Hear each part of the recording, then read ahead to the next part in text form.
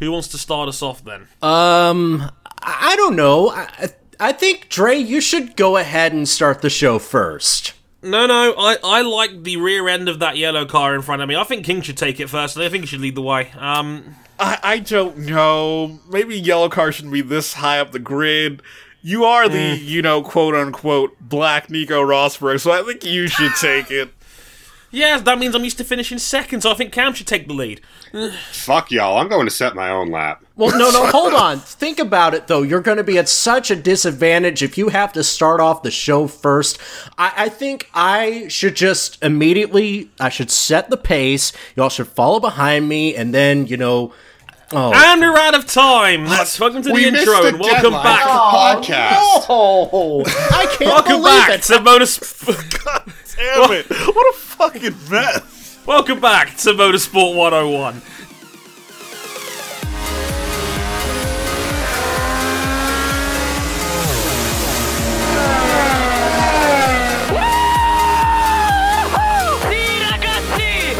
You are the world champion!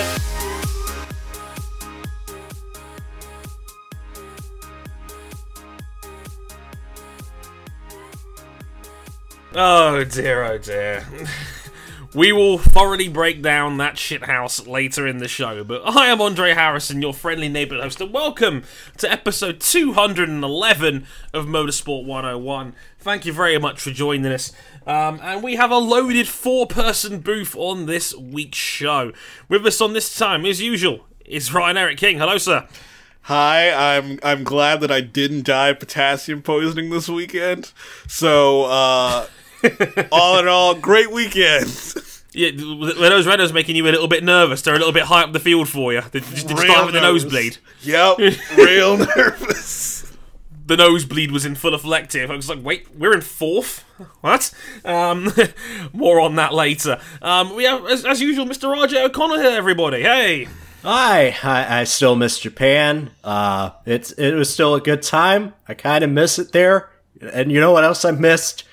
The hard-hitting action of the National Football League, uncompensated sponsor of Motorsport 101. No, I did not watch the Bills-Jets game and the battle for the traveling trophy that is the Easy Pass Flaming Table. You think I wanted to watch that shit? No!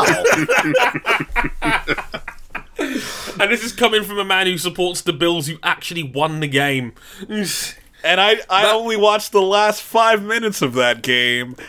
I thought it was close until I watched the highlights of the rest of the game, and I'm like, what the hell happened, guys? We could have had one. Buddy, I could ask the same question. Main host of the show and our next guest, please don't interact.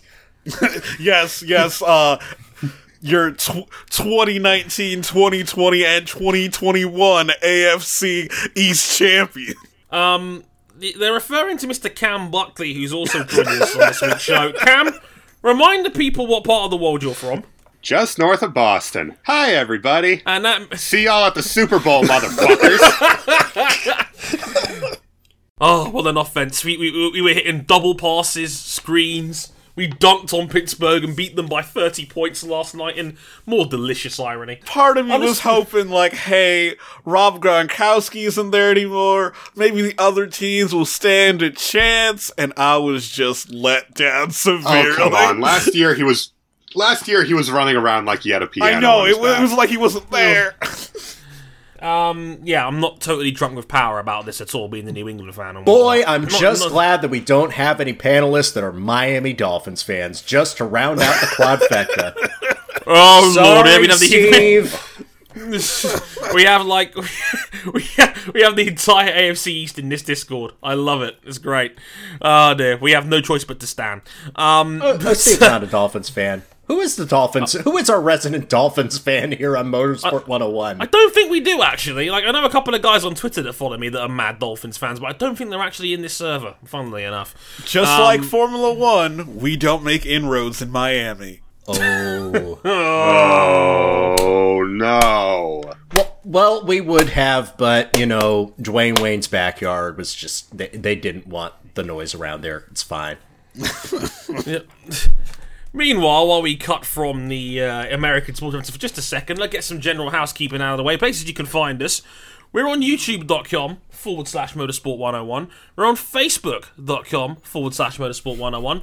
We're on Twitter at motorsport_101. And if you'd like to follow our personal handles, you can at Ryan Eric King, that's with 2 Ks, at RJ O'Connell, at Cam Buckley 917, just yank out the vowels, you'll find him. And me at Harrison101HD. My phone is still lit up like a Christmas tree because Will Buxton retweeted me on Monday talking about a rather poignant and beautiful intro. If you have not seen it, it is on my Twitter. And shout out to Henry for originally sharing it in this very Discord. I feel like I've taken some of his thunder for the day, unfortunately. My bad. But it is the very beautiful and poignant intro by Alex Jakes when he was first on the hard camera for the introduction to the Formula 2 feature race this weekend, which is certainly worth a mention. Shout out to you guys for that.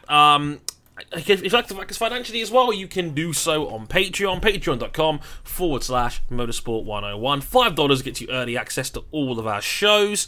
$10 gets you into the supporters club as well of our Discord server, where you can listen to these shows live as they go out, and holy shit, we have like 8 people like listening to this right now. This is kind of mental. Shout out to Jason, Tony, Henry. We've got Steve in here, we've got Vincent here, we've got Lewis in here. Hi, Lewis. We've got Vic in here, and Rezi, who's currently, I think, in Singapore, and he's up at 3 o'clock in the morning. Indonesia right now. Indonesia. My apologies. Yes. I get my Southeast Asia confused very, very easily. My apologies. But yes, it's 3 in the morning out there right now, and he's still tuning in to listen to us. Man, get some goddamn sleep. But thanks, Rezi, as always. Thanks to everyone that's listening in, as always. Much, much appreciated. Now, before we get into the nitty-gritty of the Italian Grand Prix and all the drama that came from that, and trust me, there is a lot of drama. There's been an update on the condition of Juan Manuel Correa, who was sadly involved in the awful accident regarding Antoine Hubert just over a week ago now. Again, I salute his family for being so open about Juan Manuel's condition, and at this time I will read to you a statement that was made by his family on his official social media channels on September the 6th. And I quote, "First of all, on behalf of our son, we wish to thank everyone within and outside the motorsports community for the wonderful and caring get-well wishes that we have received, as well as messages for a speedy recovery. We are confident that Juan Manuel will review them all himself once he is back in charge of his social media accounts. Honouring our son's straight-to-the-point and honesty that characterises him, we wish to update you on the status of his injuries and physical condition. As time has progressed, new complications have surfaced as a consequence of the massive impact he suffered Saturday in Belgium. On his arrival to London, Juan Manuel was diagnosed with acute respiratory distress syndrome. This is an injury considered common in high-impact accidents such as this one. Unfortunately, this injury resulted in Juan Manuel into acute respiratory failure. Juan Manuel is currently in an intensive care unit that specialises in respiratory injuries. At this point in time, he is in an induced state of unconsciousness and under ECMO support. Juan Manuel is in a critical but stable condition. We are confident that our son will surprise us like he always does with his tremendous fighting will and strength, and will recover completely. At this time, we kindly respect that our privacy and space be requested. As a family, we need to pull together and be 100% there for Juan Manuel.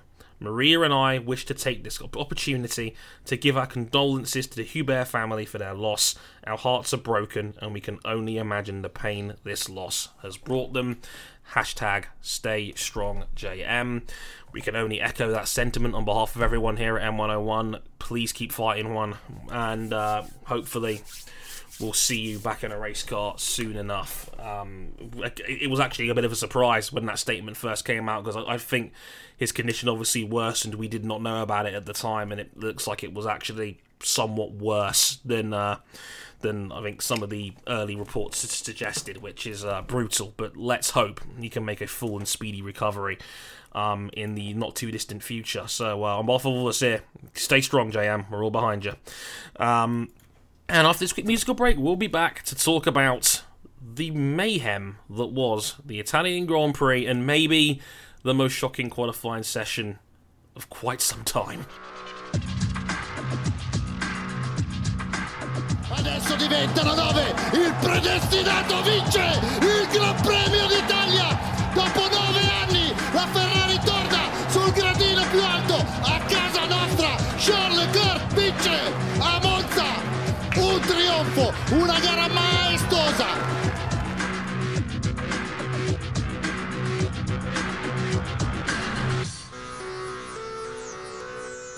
So, I guess, do you want me to start the segment? Or, I don't know, I think, King, you go ahead of me. So we're going to talk about how F3 qualifying got completely canceled due to on-track chaos, right? Right? That's the qualifying? That was the craziest one? Well, let's just say it built the foundation for what came next. I'm just saying, like, maybe, just maybe, Nico Hulkenberg was watching some clips of Moto3's qualifying sessions of yesteryear and thought, I want a piece of that life. No? Maybe? Anyone got any better theories? So just Everyone to clue you all lost their in, damn mind. after a session in which 19 of the drivers in this Formula 3 race were given grid penalties, Formula 1 decided to, is it a hold my beer moment because there were less cars involved, but obviously the magnitude is much larger because it's Formula 1 compared to Formula 3? I think the magnitude's larger because we didn't get to see the F3 chaos fully develop. They just red flagged it. F1, they let it play out. And oh boy, did it play out. Or rather, didn't play out at all. Yeah, Technically. this was, I like to call this the world's fastest, most tactical game of chicken. Everybody had set their banker laps in Q3 as you do. Apart from the guys who were only planning to do one hot lap at the end of the session. Now, the clock's running down. We're at about the 2-minute mark right here and now. Now, I believe it was Nico Hulkenberg who was the first to blink and come out of the pits with about 1:50 to go. Now, a full speed racing lap of Monza is about 1:20, 80 seconds, 85 seconds, you know, depending on how pit exit speeds and all that. So let's be generous and call it 85 seconds. Hulkenberg comes out, the entire field comes out behind him and jumps on the back of the queue. We should not, it wasn't a queue. It was, I would say, more akin to like a pro cycling peloton because Hulkenberg knew he didn't have the positioning to stay out in front into turn 1. So he did the pro cyclist move and took the runoff chicane. Yeah, took the turn I'm about one to do runoff. what is called a pro cyclist move. Took the turn 1 runoff, and then the rest of the field was like, ha, you thought you were clever, weren't you, Nico? We're just going to slow down too, and then go through the Curva Grande at walking speed. And then by this point, Hulkenberg and I think it's Carlos Sainz are at the front of the queue. Sebastian Vettel is directly behind him, and he's waving to put their fucking foot down there. Like, at this point, we're at about 1:10, and if you listen on F1's YouTube channel, there's actually full video coverage of this incident and the radio messages as well that was going through the drivers' heads as this was taking place. And many drivers in there were warned, guys, like, you're really close to the time here. Like, it's going to be 4 or 5 seconds to the flag. Like, put your foot down, basically. Basically going near a full racing speed at this point. I'm rewatching the clip now on the YouTube channel on my TV. There's 30 seconds to go as they're going through Ascari, and I think the penny has dropped that they're not going to make it. They've all come around to the last corner. Carlos Sainz and Charles Leclerc barely make it over the line to start off. The other 8 cars are timed out. They run out of time as they come over the start-finish line, and their sessions are over. Sainz and Leclerc don't improve. Charles Leclerc takes his 3rd pole position of the season. Actually, no, I think it's his 4th, actually. Yeah, the whole of F1 has egg on its face. What a spectacle. They just cut to Toto Wolff's face in the garage right now, and it's a treat. His face has dropped, and it's just like, what the hell just happened? King, where do you even start on this? Oh, God. I think you gotta start with Leclerc's radio message after the team says he secured pole. What a mess. What a mess. What a mess. He says, pole position anyway, guys. What a mess. I kind of lost track of what was happening and thought, oh geez, nobody set a time. Is Carlos Sainz about to fluke his way to pole position? Yeah, it's crazy. It's like, I'm rewatching the radio segment section now, and like Lance Stroll, I think, is there in the queue. And it's like, watch out for Hulkenberg, he may pull a trick as they go into turn one. And that's exactly what Hulkenberg does. Everybody slows down, so Hulkenberg rejoins at the front of the queue. And then, like I said, at this point, it's the world's fastest game of chicken. And yeah, damn, if they were bunched up that much at Curva Grande on lap 1, I was like, damn, this is the best Italian Grand Prix ever. Especially with a Renault and a McLaren leading the pack. Holy Jesus. It's the first lap of a game of Wipeout. Like, it's not pretty. And, like, I think it was Hamilton that very nearly got driven into going around the Curva Grande at over 100 miles an hour. This is the first lap of a game of Wipeout, but if you set it on vector class. Oh, yeah. Very slowly, of course. Yeah, and that's the thing with Monza being such an old track. From Curva Grande up through the Lesmos, if two cars are side by side, a third car can't comfortably just go around. Yep. They're screaming at Stroll on the radio, you need to go, you need to go. And then by that point, half the guys are saying, yeah, we missed the flag. Yeah, Hamilton, that's not cool. They kept us all behind. And then Hamilton accuses Ferrari of doing it on purpose, which I thought was a treat. When you realise... interesting tactics. Yeah, I think, that's an interesting tactic just to keep pole position. I need to do the lap. Was cynical Hamilton in the radio at the time. He immediately blamed Ferrari without watching the footage and realising it was Hulkenberg at Sainz at the front of the queue. All the lap times stood. Hulkenberg, Stroll and Sainz were all given reprimands after qualifying and had their wrists severely slapped and basically said, don't do that again, you very naughty boys, basically. Talk about the fact that Nico Rosberg said at the beginning of Q2, these are the best drivers in the world. Yeah. A man who still lives rent-free in Lewis Hamilton's head. In everyone's head. More on that later. I do want a tangent about that later on. But yeah, it doesn't matter if you're the best drivers in the world. Traffic comes for us all. Andromeda brain tactics. And I think I've heard everybody say that this was a farce. This was one of the worst things. I think we all just need a good, lighthearted laugh after how heavy last weekend was. Don't you? No, to be fair, and I thoroughly pissed myself while watching it. So yeah, mission accomplished, F1. If that's what you were going for, then by all means, you got there. It was silly, and we've joked about it before, but it was very reminiscent of often what we see in Moto3 qualifying sessions, where you'll get a bunch of dudes dawdling on the racing line looking for a tow, because those bikes only have about 40 horsepower, but they have a top speed of about 150, and a tow on a bike that small and that light is significant. In the same way that here, they posted a stat during Q2 that said, and I quote, a slipstream down the front straight alone was worth 0.2 of a second. This is one of the few tracks where the slipstream effect actually outweighs the dirty air effect. Yeah. And the tow was massive, and the tow could have easily been worth half a second over an entire lap. So yeah, that was, and what the margin, like the margin between 5th position in qualifying and 1st was half a second. Funnily enough, yeah. Yep. Which became a point of contention within the Ferrari camp because Charles did a no-no. Charles did do a no-no. Tell us more, Cam. Well, on the first run in qualifying, Ferrari always uses slipstream effects at Monza. Mm-hmm. And usually they have one order for the drivers for the first lap, one order for the second lap. Yeah. Give both guys a fair shot. Yep. Well, on the first run, Vettel gave Charles a tow. This helped Charles to pole position, and I think the gap was, 1.5 tenths? It was. Over Vettel? Exactly 1.5 tenths, believe it or not. Well, on the second run, Charles decided, nah. Well, I actually watched the segment back on YouTube. Like, they actually tell Charles you can overtake Sebastian.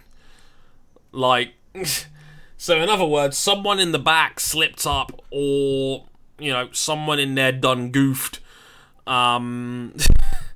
Whatever it was, Ferrari were once again not on the same page. And, well, we've talked about that on numerous occasions. Yeah, beat that dead horse.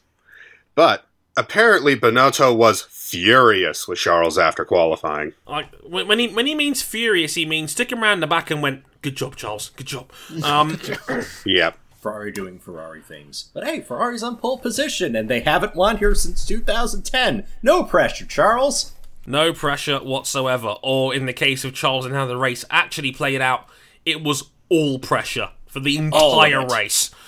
All of it. And it didn't help when, and this is going to be our first main segment of the main segue of the episode here.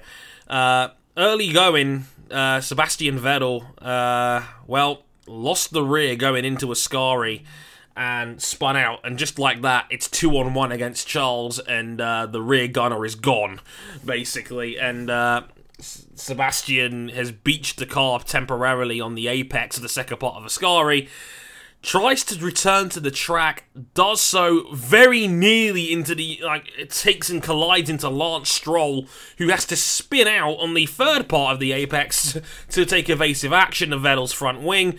Who then... Oh no, they made contact. Oh, they made contact. I didn't see touched. that. Yeah, they made contact. It ripped Vettel's front wing off. Oh yeah, of course, because of the front wing damage. That's quite right. Yeah, the front wing damage there. So yeah, Lance Stroll ends up spinning it. He goes over the apex on the last part of the corner. He then rejoins the track dangerously, and I think it was Dino Kvyat that to get out of the way. He forced Gasly off the road. Yeah, Gasly had to go off the road on the outside of the exit of Ascari to again avoid a Pink Panther mounting his side pod. This dropped Vettel to the back of the field after a pit stop for a new front wing. And on top of that, he was also then given a 10-second stop-and-go penalty for re-entering the track dangerously. Lance Stroll was given a drive-through penalty for the same offence. Where do we even start on this one? Is it... Oh, boy. I mean... If there is one place you do not bin a Ferrari... It's Ascari. No, it's Monza. It's Monza in general, and it's 2 years in a row for Sebastian that he screwed the pooch at Monza. Look at Hamilton alongside Vettel. Oh, so close. Yeah, and then spin happens. Drops Seb to the back of the field. It's almost like it was almost a carbon copy if it wasn't for Hamilton. They touch Martin. I'd argue this is worse because Vettel just lost it on his own. Yeah, they was didn't a straight touch driver this out. time. No, it was a straight up driver error. He lost it on his own, lost the rear going into Ascari. Very F1 2019, the video game-esque, where you feel like you're going to lose the rear end the moment you turn into Ascari, and then Vettel actually did.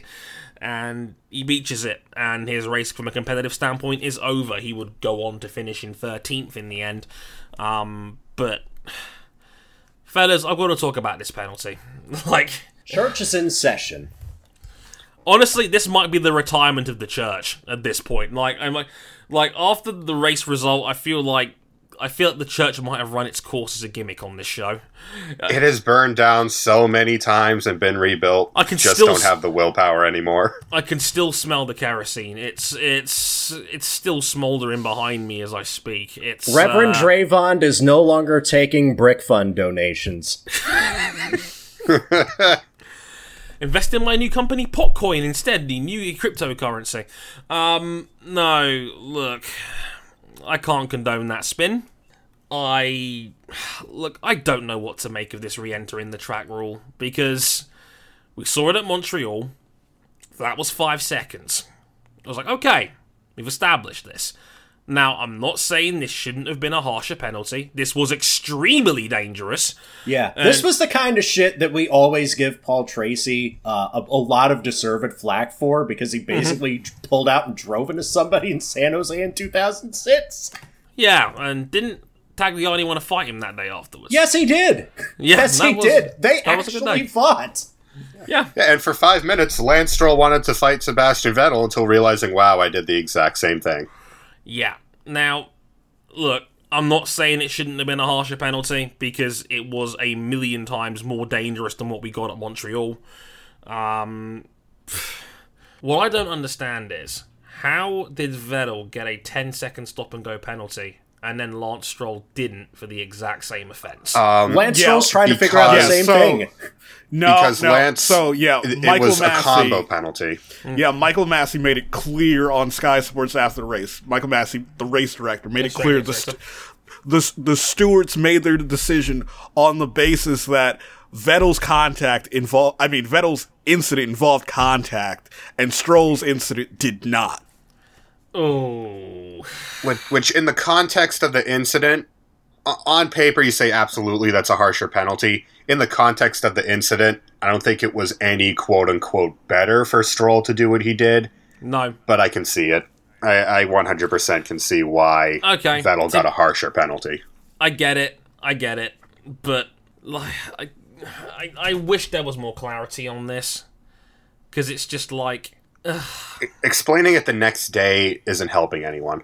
no, there needs to be better communication on this, and I'll mention this again in another incident we'll talk about very shortly regarding this race. Like, not everybody's got Sky Sports F1. You know, like, don't get me wrong, I can't believe I'm actually giving Sky some praise here. Well done for getting Michael Massey on the show itself. That is good broadcasting. You know, to get him in front of the Sky Pad, get him in front of. I mean, why am I calling it the Sky Pad? It's a goddamn TV. It's a touchscreen TV, for fuck's sake. I'm not putting a brand name on this shit. No, but you know. You got the TV out. You got Anthony Davidson there alongside. I mean, we all know Davidson's a fantastic pundit, and they got him to actually explain the incidents and the thinking process behind it. That is good. However, as I mentioned, we don't all have Sky F1. This is not on the world feed. It's problematic in that not everybody is going to get to see that footage, which is a shame. It's not, don't get me wrong, that's not Sky's fault, but you know, it would have been helpful if these things are better communicated sometimes, because this is something that the FIA has always struggled with. It's like Austria all over again. Don't get me wrong, there was valid reasons for that too, but it's like, it shouldn't have to come down to hammering a refresh button on Twitter, hoping for someone like Luke Smith to come through and give us that breaking news. It's frustrating, and it's happened a lot this season, and yeah, it's a bit infuriating, but we can't justify the penalty. I mean, that was reckless from Sebastian at best, and just impatient. I mean, you know, it's, don't get me wrong, I'm not sure there is a safe way to rejoin Ascari, but there's certainly better ways than that. And yeah, like he sunk down the order. Stroll again would finish in 12th as a result of that later on down the road, but that was the first real big highlight of the race. This was I don't know about you guys, but I actually really enjoyed this race. I did too. It was Yeah, it was real stressful. good. Great race. Yeah, like, and I've said it before, I think this might be the best Italian Grand Prix since at least 2008, maybe since 99, but for many reasons, and like, I'll get to those in a minute, but the main story of the race was up the front, and after Vettel had his spin, it was 2-on-1. It was the two Mercs, Bottas and Hamilton, against Charles Leclerc. Mercs tried an undercut with Hamilton and put him on the medium compound tyre. They tried to try the undercut, didn't work. Charles Leclerc came out ahead, but he was on the hard compound tyre. So they immediately gave Hamilton the hurry up. It's like, okay, Lewis, now's your time to strike. Those hards are always going to take longer to come up to temperature. And, well, we all know that the Mercs is much better on its tyres than Ferrari is. Right. So, we got a lot of to-in and throw-in, and we got multiple attempts from Hamilton to try and find a way around Charles Leclerc. And Leclerc, the Great Wall of Leclerc was up on this one. We all know that Mercs had issues. They did not have the top-end speed that Ferrari has. Even with DRS, there wasn't enough of an advantage for the Mercs to be able to find a way around that insanely good Ferrari power unit at full chat. Even though Leclerc did not make life entirely easy for himself. I was just about to get into lap 23. Hamilton sees a move coming out of the toe through Curva Grande into the second Variante Rettifilo. It's at this point that we start to see that Charles Leclerc, as sweet a boy as he has a bit of a mean streak when the chips are down. He was moving across to try and defend his position from Lewis Hamilton, and that forced Hamilton to go through the chicane. It was naughty. Yep. It was a naughty one. For those that haven't seen it, they're pretty much side by side. Hamilton's on the outside going into turn 4, and Leclerc squeezes him to the point where there's less than a car length between him and the grass. Hamilton has to take to the grass to avoid contact with Leclerc's car, and has to take the escape road, and basically lost about a second. Austria was his awakening. It really was. It kind of circles back to Michael Massey's interview with Sky Sports F1, where he's clear where Canada was a turning point, where the teams were clear that they wanted racing to be officiated differently, and he mentioned multiple times that, a let them race mentality is what they wanted. And obviously he's been trying to be more transparent about it, but the FIA really isn't formatted for him to be transparent, because he was able to be more transparent about officiating in his previous position as Australian Supercars race director. Now, 13 laps later, Leclerc locks it up into the first chicane, takes out a huge chunk of these sausage curbs on the inside, and you're thinking, right, that's Leclerc's race ruined. Yep. He's probably chewed up the underside of his car. Hamilton has a move, but no, Leclerc keeps him back. Indeed, that note of Charles Leclerc technically cutting the corner to maintain his position was noted but not investigated. And Twitter was incensed. Yeah, we didn't mention this in the first instance in lap 23, but Charles Leclerc was given a warning from race direction, but he was not punished for the incident. And by the last quarter of the race, Hamilton's goose is cooked. His tyres have got nothing left to give. Hamilton was losing time to Leclerc now to the point where he was getting knocked out of the DRS range. This was basically Hamilton throwing in the towel, and Merckx made the call, and even though he didn't have to, really. I think the Merckx were about to make the call to swap the cars around, because Valtteri, who was a few seconds down the road after their one and only stop, had clawed his way back to the leading group. Hamilton would then lock a tyre going into turn 1, has to take the escape road there, and then Valtteri Bottas takes second place. And Bottas, whose medium tyres were 7 laps fresher than Lewis's, he hasn't a crack at Charles Leclerc for the race win. And it's getting closer and closer. Leclerc lost 0.4 at Ascari at one point, and then Valtteri lost 0.4 in the same corner a lap later. It was a ding-dong back and forth. Yeah, Charles and Bottas was really who could make less mistakes. Yeah, they were both at the limit, trying to find a way around the other.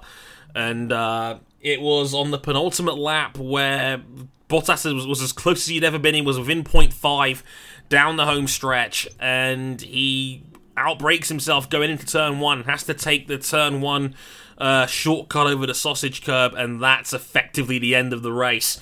Valtteri could not make up the 1.4 seconds by the end of the race, and Charles Leclerc wins 2 races in a week, takes back-to-back victories for Ferrari, and as RJ alluded to earlier, the first Ferrari home win since 2010. Fernando Alonso winning that day. The 11th Ferrari driver to win at Monza. It's quite a special club. Charles Leclerc wins from Bottas and Hamilton on the podium. And, Fellas, if you wanted your Charles Leclerc coming to America moment, or in this case, coming to Italy moment, I guess this was it. Yeah, this was it. It was a damn good race. Charles has become a man. And, you know, as it was remarked to many, this has kind of become the turning point that you could see coming for a while, that spiritually, this kind of feels like the passing of the torch to where this could very well become Charles's team from here on out. It certainly had that vibe to me. A lot of people were tweeting me about it yesterday and this morning. Shout out to that twat that felt like he wanted to go out of his way to message me saying, "Oh, made a burner account." Made a burner account to call. How many numbers are on the end of his name? Too many to be credible. I don't know. That might be a social security number. He's not very smart, but no, he basically like I got a tweet saying, "Oh, 8 numbers." Yeah, it's like, how do you feel that you know? Well, it might be his account number. Who knows? I was gonna say it's like he said, "How does it feel that Vettel was a total fraud?" And I'm like, I feel fine, actually. I find it more funny that you went out of your way to make a burner account just to tweet me. I'm like, have I made it? Am I famous now? Is that it? I'm like, I'm getting burner accounts tweeting me. But, while saying, put Alonso in the seat. That bridge is still smoldering, buddy. Yeah, again, I can still smell the kerosene. It's right next to the church. It's great. No, what I was going to say is that I alluded to a certain moment for one of my favourite TV shows growing up. I don't know how many people were listening in Doctor Who fans, but if anyone remembers the 11th Doctor's, Matt Smith's Doctor's final speech, where, you know, there's a beautiful part of his final speech that goes something along the lines of, and I'm paraphrasing here, we all change. We're all different people all through our lives. And that's good. It's great. You've got to keep moving, just so long as you don't forget all the people that you used to be. It's one of my favourite lines in TV, and it's something I actually want to get tattooed on me at some point. But I've never got around to it. Maybe Christmas time or something. But after that, they're like, it's if you know Doctor Who, you know it's a role where an actor will play maybe a few years at a time, and then because if you're playing a Time Lord, they have a certain amount of lives and they can regenerate. And the next actor takes his role in that moment. And you know what's about to happen if you're a Doctor Who fan. You know this is going to be Matt Smith's last moment before he transforms into what was Peter Capaldi's Doctor. And Matt Smith's Doctor was famous for wearing a bow tie. And my brother, I was at work watching this race, and my brother Ryan, whom you may know, you can follow him at Twitter at @TheBrotherRyan. He's actually become a brand about being Brother Ryan at this point. It's quite funny. He sent me a WhatsApp message because I was at work as the race was going on, and he said, "Dre, this might be the changing of the guard moment." And I said to him, "It's the dropped bow tie." Because he's a big Whovian fan too, like I am, and what's referencing is when Matt Smith takes the bow tie off and it hits the floor, and I'm like, oh no, this is it. And that was like the penny dropping for me as a Sebastian Vettel fan, that hey, maybe this is the beginning of the end. Who knows? I don't know. It's hard to even really, you have to sit back and think, where the hell does Ferrari go from here? And unfortunately, for all of those who support either driver, it doesn't really matter which driver is the one leading the charge when the car is at absolute best capable of winning 4 or 5 races a year. Yeah, it almost, that's the thing. We in F1 fans, I'd say on the scale of mood, we lean on the optimistic side of the scale more than the cynical part of the scale. We are desperate for title threats, especially in this era now where Merckx and Hamilton look virtually unstoppable as a car combination. And I mentioned this point to you, Cam, in our Discord earlier today, where I said Charles Leclerc is the emotional winner. Yeah, I'm not saying that winning.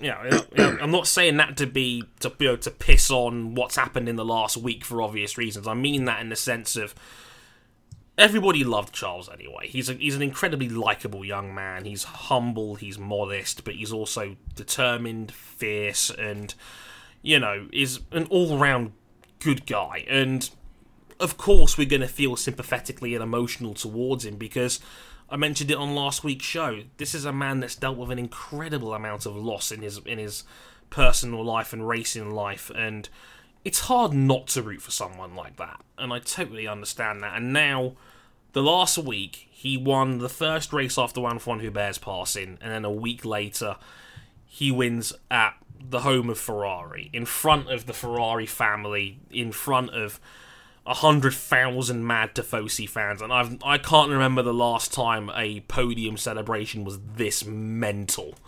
I can. Go on. Monza 2010.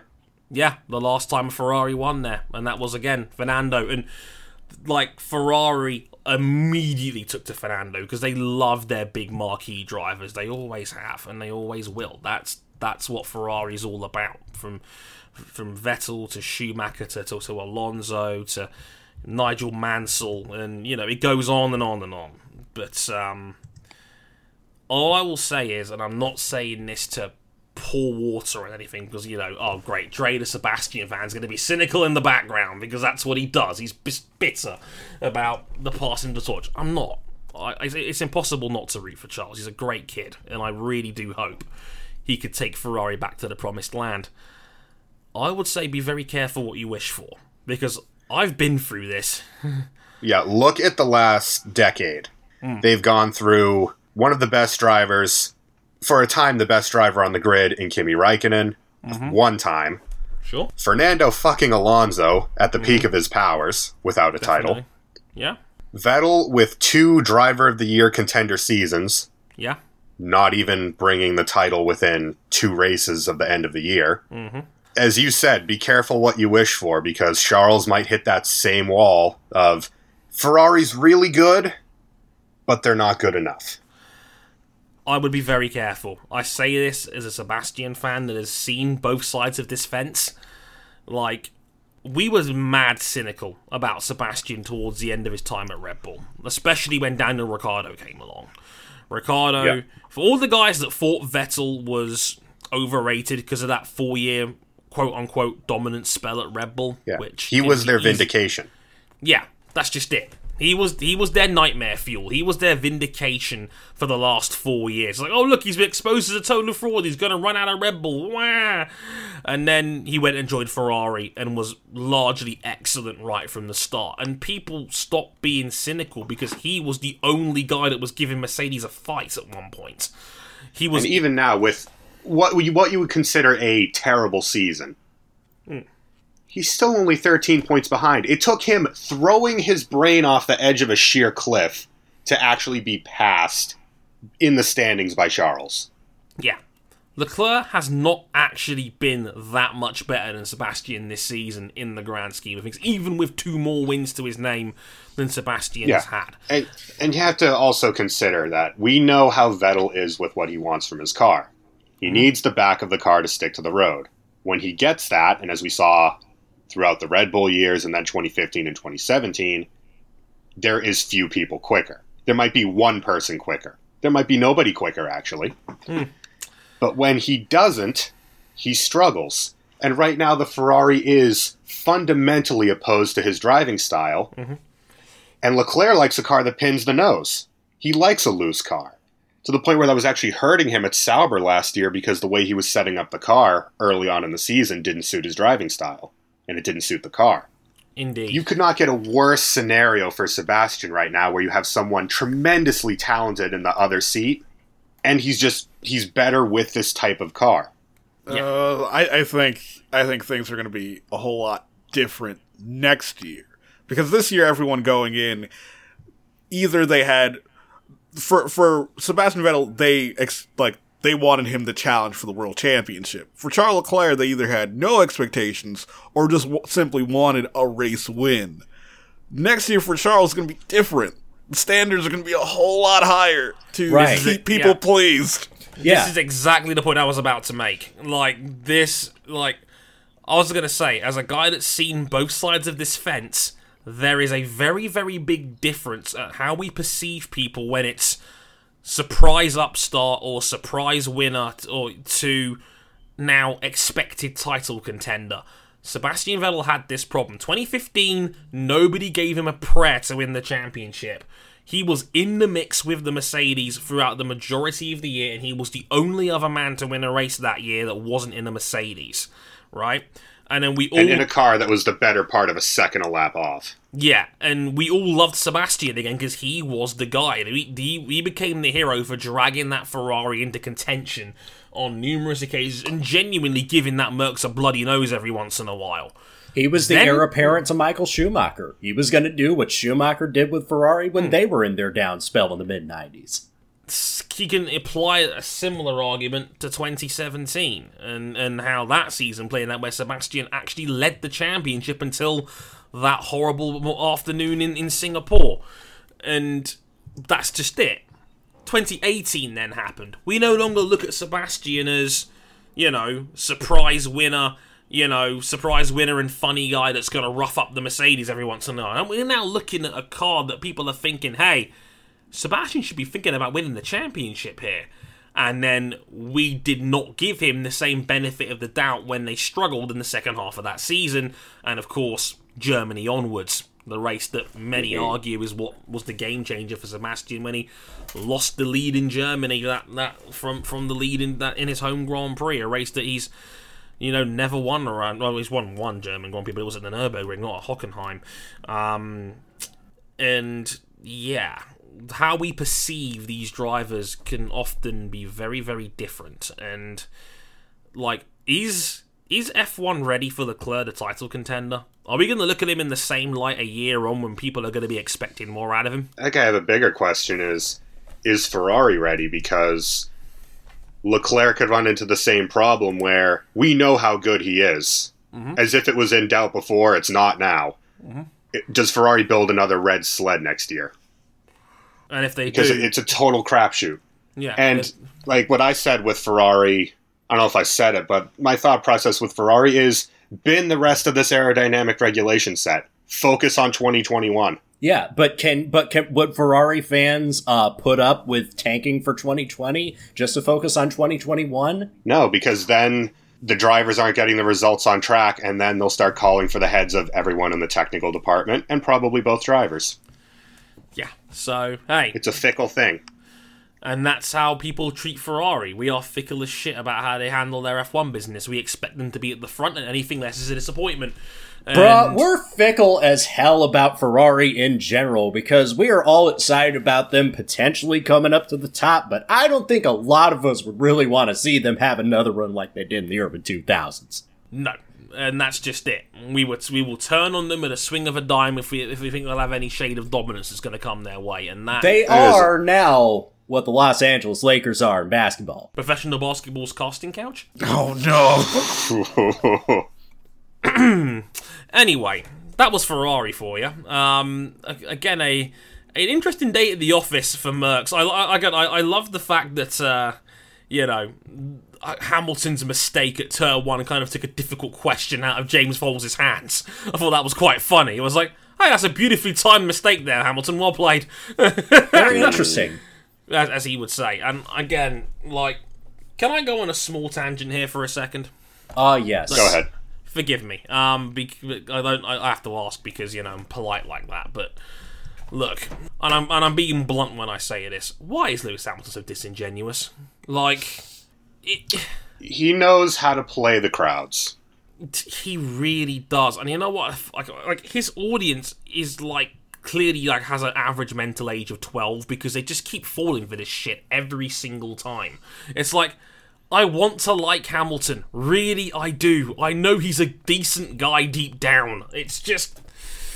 Look, I don't like the fact he was the first guy to congratulate Charles and shake his hand and said, well done, well driven, great drive. And then he immediately runs to the press box and says, that should have been a penalty. These young'uns get away with so much more these days.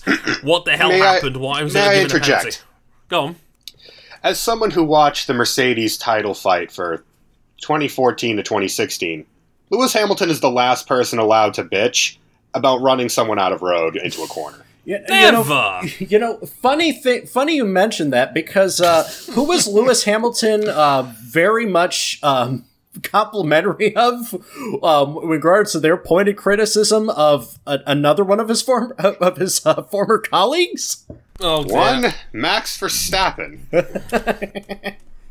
Yeah, And Max Verstappen has effectively created this era where you want to run someone off the road to get a position? Go ahead.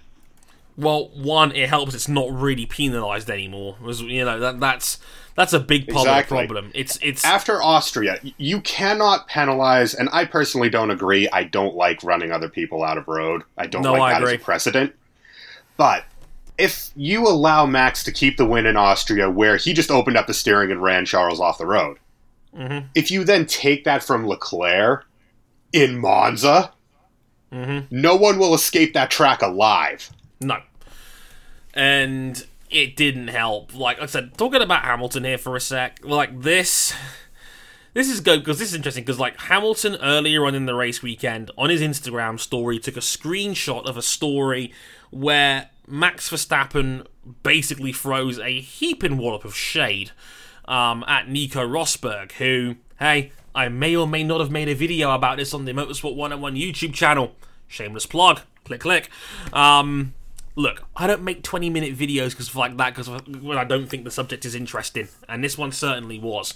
For those guys who are not aware on this, Rosberg has become, shall we say, opinionated on his YouTube channel a lot. I've often praised him for saying he's been very good at, quote-unquote, playing the game on his YouTube channel in recent months, and I'll read you a part of this Autosport story and I'll let you gather your own conclusions about it. Max Verstappen thinks 2016 Formula 1 World Champion Nico Rosberg has become the new Jacques Villeneuve by expressing outspoken views. Speaking to Dutch media about Rosberg's remarks, Verstappen said, "I think he's the new Jacques Villeneuve. Villeneuve has changed quite a bit, but it seems that Rosberg now and again wants to give a contrary opinion. But I really don't care what he says on his channels anyway. He does it very often. At the beginning of this year, he even called me a narcissist. That is very extreme." Verstappen accused Rosberg of only speaking out because he was trying to boost the followers of his YouTube channel and suggested he should have continued racing if he'd wanted to earn more money. Quote from Max, "He has got no charisma and he doesn't get to work anywhere," added Verstappen. But hey, that's also his problem. Maybe he also wants to make money with his YouTube channel, but then he could have been better off driving because then he could have earned much more money. I believe as well in that, I don't think Autosport put it in the piece, but I think he also said that Rosberg had no credibility as a pundit or a driver. Funny how that works out when Rosberg dunked Verstappen through the floor to win a world title. Yeah. One of the passes of the year and a move that was critical to him winning the championship. Yeah, Rosberg's not Jacques Villeneuve because Rosberg didn't spend 9 years totally irrelevant after winning his one and only world title. He knew when to get gone. Yeah, and it's just... I love that Rezi in the chat just went, "What's inaccurate about this statement is he has yet to release a shitty solo album." Oh, God. But, look... I'll say this for free. Rosberg knows exactly what he's doing. You don't get to where he is in life by being an idiot. He's an incredibly intelligent man. He knows exactly what buttons to push and what cards to play. Also, I love that Lewis just put in there, "What do you mean? Britney had tons of hits." No, Rosberg knows exactly what he's doing. He knows how to play this game. And he probably also is smart enough to realise that Formula 1 drivers are horribly insecure people, especially Verstappen and Hamilton, who by a country mile are the two most, shall we say, most prone to bite on criticism in the paddock compared to everybody else. Softest. Rent-free. Like I said. Rosberg has a 5-star hotel in there. Oh yeah. Like, if there is any other argument left that Rosberg isn't living rent-free in Hamilton's head, like, this was to seal the deal, because I remember Hamilton was asked about it on Friday after practice, and he said indirectly that he thought it was a shame that certain drivers felt like they were desperate to hold on to the limelight. And I mean, that's a clear as day indirect shot at Nico Rosberg and Jacques Villeneuve. I mean, come on. Like, we're not stupid. We know where this is directed at. And I don't necessarily agree with the sentiment, but Hamilton's making it pretty easy for people to point to the title he lost rather than all the ones that he's winning. Like I said on Twitter at the time, like for you guys who are snooker fans out there, you'll know exactly what I'm referencing here. It's the Steve Davis problem. Steve Davis lost the most famous snooker match of all time when he lost in the last frame of the World Championship to Dennis Taylor. I think it was 1985. Yeah. But people forget, Steve Davis is also a 6-time world champion. He made 7 finals and he won 6 of them.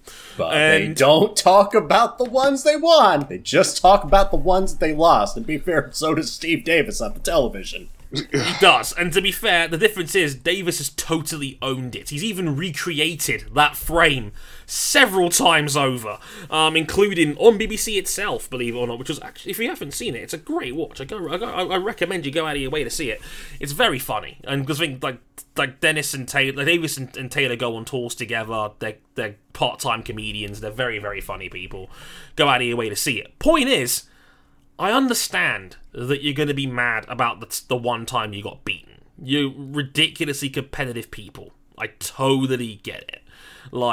And I mentioned that in the video I made as well. It's okay to be mad when somebody beats you. You're a highly competitive sportsman. I'm not going to begrudge you that. But be more honest about the fact that it upsets you that the guy won that title.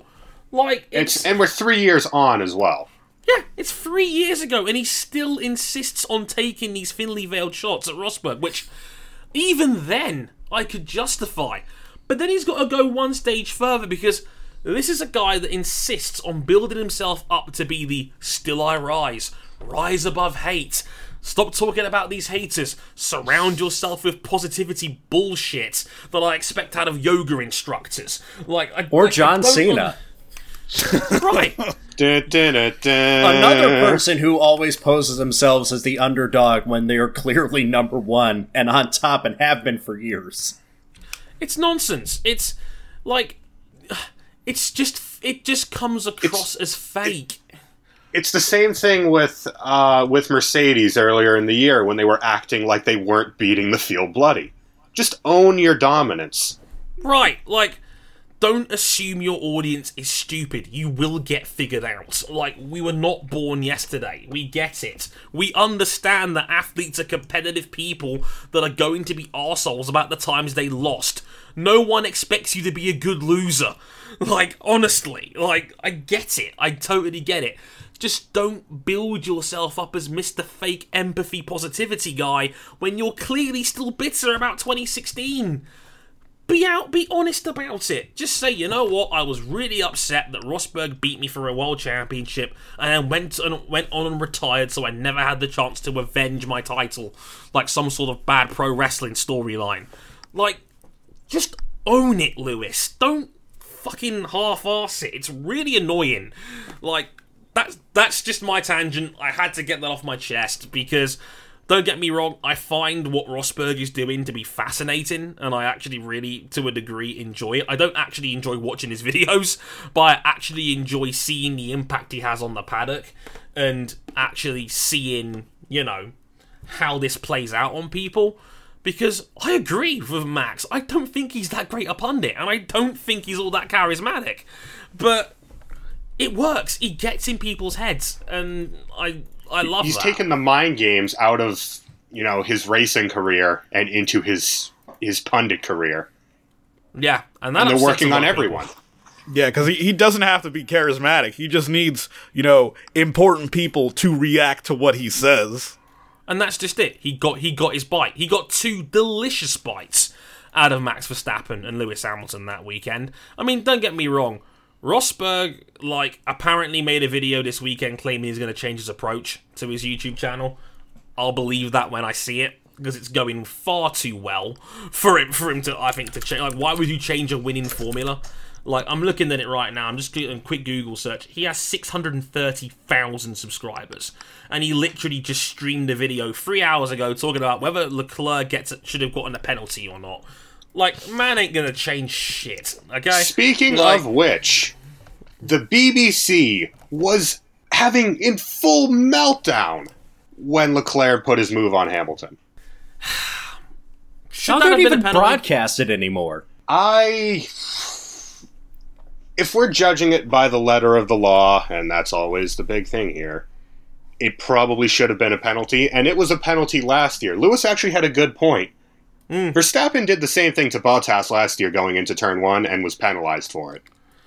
Again, I'm going to assume the lack of contact in this one is what made Leclerc get away There was, with it. I think, slight contact. I think there was wheel-to-wheel contact. Yeah, that's about it. But at the same time, the FIA set the precedent in Austria. Yeah. And it cost someone a win in that respect. respect. It's exactly what I said on Twitter on Sunday. Hey, Austria set the tone. You can now run a guy at least 2 wheels off without punishment now. That's going to be the rule. And Leclerc even admitted it this morning in press conference to the Italian media where he said, yeah, I knew I was going a step over the line to defend the win. Because he's been burned on it before. Yeah, and Lewis said that if he wasn't fighting for the title, he would have crashed them both out of the race. Hamilton was kind of funny how that works. That's man's full of shit. Hamilton, there's no way Hamilton was thinking world title, going to duck out of the way as he's going into a braking zone at 205 miles an hour. And in the event that he was, Spa 2014 has entered the chat. Right, like, again, I'll believe that when I see it. So, you know, it is what it is. Like, I think they ultimately made the right call. I'm glad they let this one stand. However, I would like more clarification on where the line is for moves like this. That's all I ask, because if we don't get greater clarity on incidents like this, we're going to keep having this conversation over and over again, and no one is going to know what a penalty is. It's going to be the NFL. It's like, what the hell is a catch? And it's going to be, well, what the hell is a defensive move that's too far? Because Leclerc turned in a braking zone. He squeezed the guy 2 wheels off the track and was only given a warning because he didn't have contact, because Hamilton did the right thing and got out of the way and, you know, put his car in potential trouble by doing so. Is that the sort of precedent you want? Like, I'm not sure. Like, and that's where the precedent is right now, because as you said, we need to know where the line is. We kind of know where the line is now, where, as you said, you can run someone off the road and you'll get a warning, but you won't get anything more if you just do it that one time. And it's damn sure not pass interference. Yeah, if you just do it that one time, you'll be fine. You do it again, I don't know what's gonna happen if you do it again, because I haven't seen anyone do it again. Oh, are we now allowed a coach's challenge on, like, one defensive block now? Is that it? Like, I'm getting my red flag out of my sock. Give me a second. I'm getting my yellow flag out, which, is that a good segue? It is a good segue, because I'm going to run down the rest of the field and talk about some of these other stories that are in the field, and there's some good ones in here. As mentioned, Charles Leclerc winning by 0.8 of a second over Valtteri Bottas in the end. Lewis Hamilton third, took a late pit stop at the end of the race for the fastest lap bonus point, which he got, so he gets 16 points there in third. And then, for the first time since 2008, both Renaults in the top 5. Daniel Ricciardo finishing 4th, with Hülkenberg 5th. 22 points for the Renault team. And King breathes a deep sigh of relief in the background. Yep, because, man, it just took one dodgy pass for, like, fucking Hamilton and Leclerc to just take each other out, and it would have been a real bad day for me. Indeed. But I do have to ask one question, King. Because it's something that was brought to our attention on the Motorsport 101 Twitter account. What's the deal with your certain nickname for the top 6? Now, are you going to read this message out, or am I? You read it out. He's referring to the odds of Nico Hülkenberg ever actually getting that first podium. And the quote from a certain Ryan King here says, I fully trust that the big dick 6 of Hamilton, Bottas, Vettel, Leclerc, Verstappen and Albon can keep Hulk off the podium. big dick 6 King. No, that's going to be Nico Rosberg's second channel name.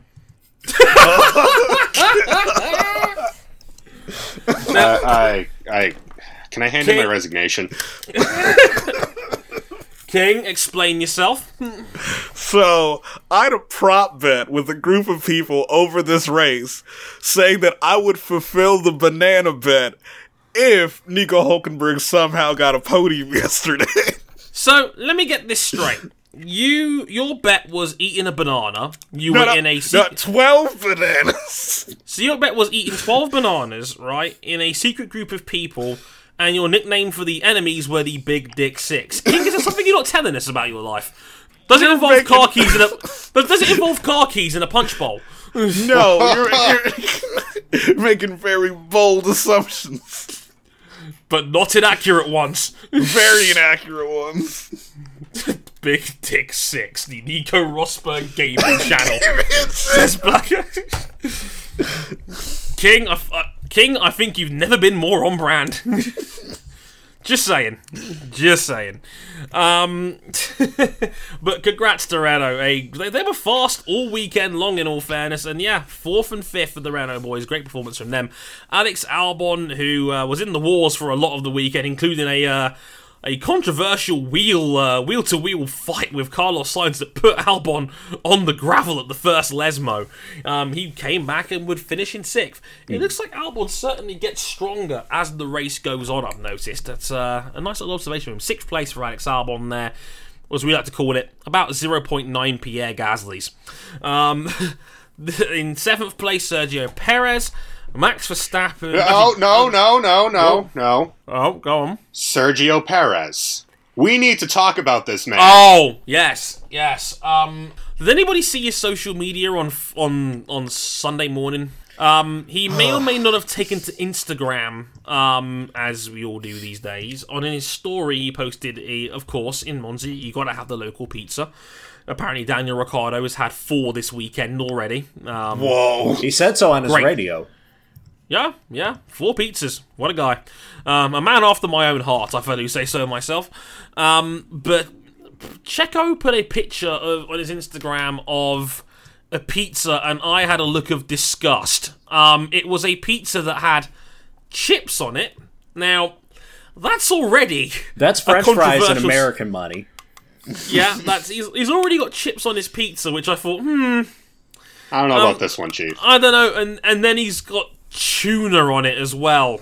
Sergio Perez is cancelled for the rest of time. Is he more cancelled than Jean-Eric Verne, who we've learned warms up his milk before he puts the cereal in, inferring that he puts the milk in first and then adds the cereal? They're both in the bin. Verne is on probation. Checo can get in the bin. That is disgraceful conduct. Listen, I could just about get away with chips on a pizza, which is just sacrilege to me because you're already eaten a shit ton of dough. Why would you put potato on top of that? No. But then you go and put tuna on it, which is just nasty. I hate tuna to begin with, and then tuna on a pizza with cheese and tomato, and it stinks, and it's just no. It's a bad time for everyone involved.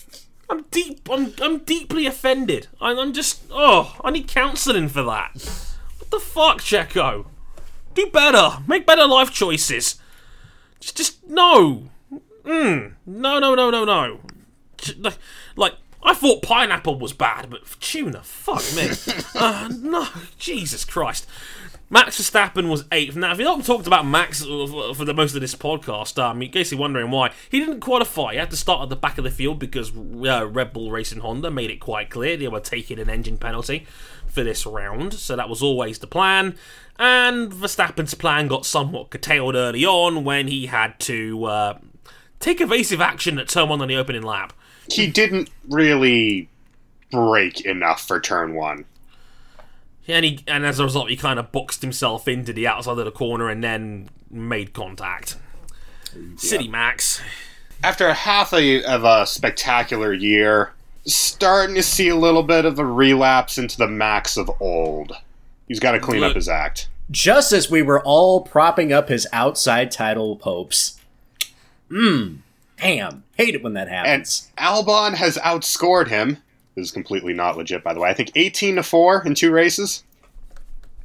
Yeah, and the first time they've raced head-to-head together, I know Albon started further ahead up the grid, but it's 1-0 Albon. Hey. And hey, Antonio Giovinazzi made up for lost sins as well after his Gio awful... has passed Kubica in the standings. Woo! Go Gio! Hell yeah. 2 points, 9th place finish for Antonio Giovinazzi for the Alfa Romeo team, making up for the awful 8th place final lap bin job he had in Spa a week ago. Good job, Gio. Home points, so great, well done him. Lando Norris rounding off the points in 10th place.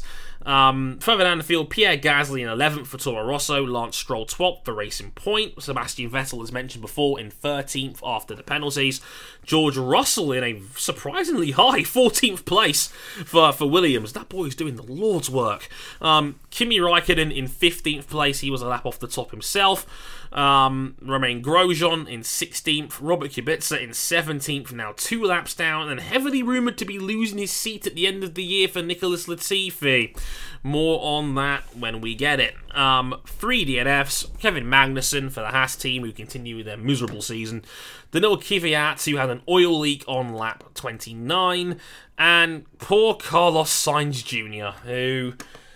back-to-back mechanical DNFs for the young Spaniard. This time his wheel failed. Again, it was a pit stop error in the pits. McLaren didn't get the front tyre on properly, and Carlos had to pull over and park it.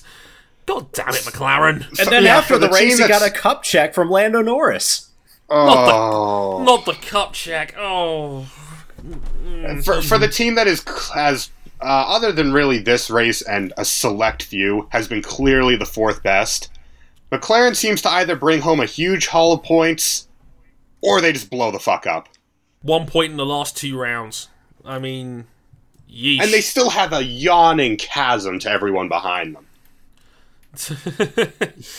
Oh dear. More on that soon. But, yeah, championship standings as we get into the twilight episode of the season. Singapore next up.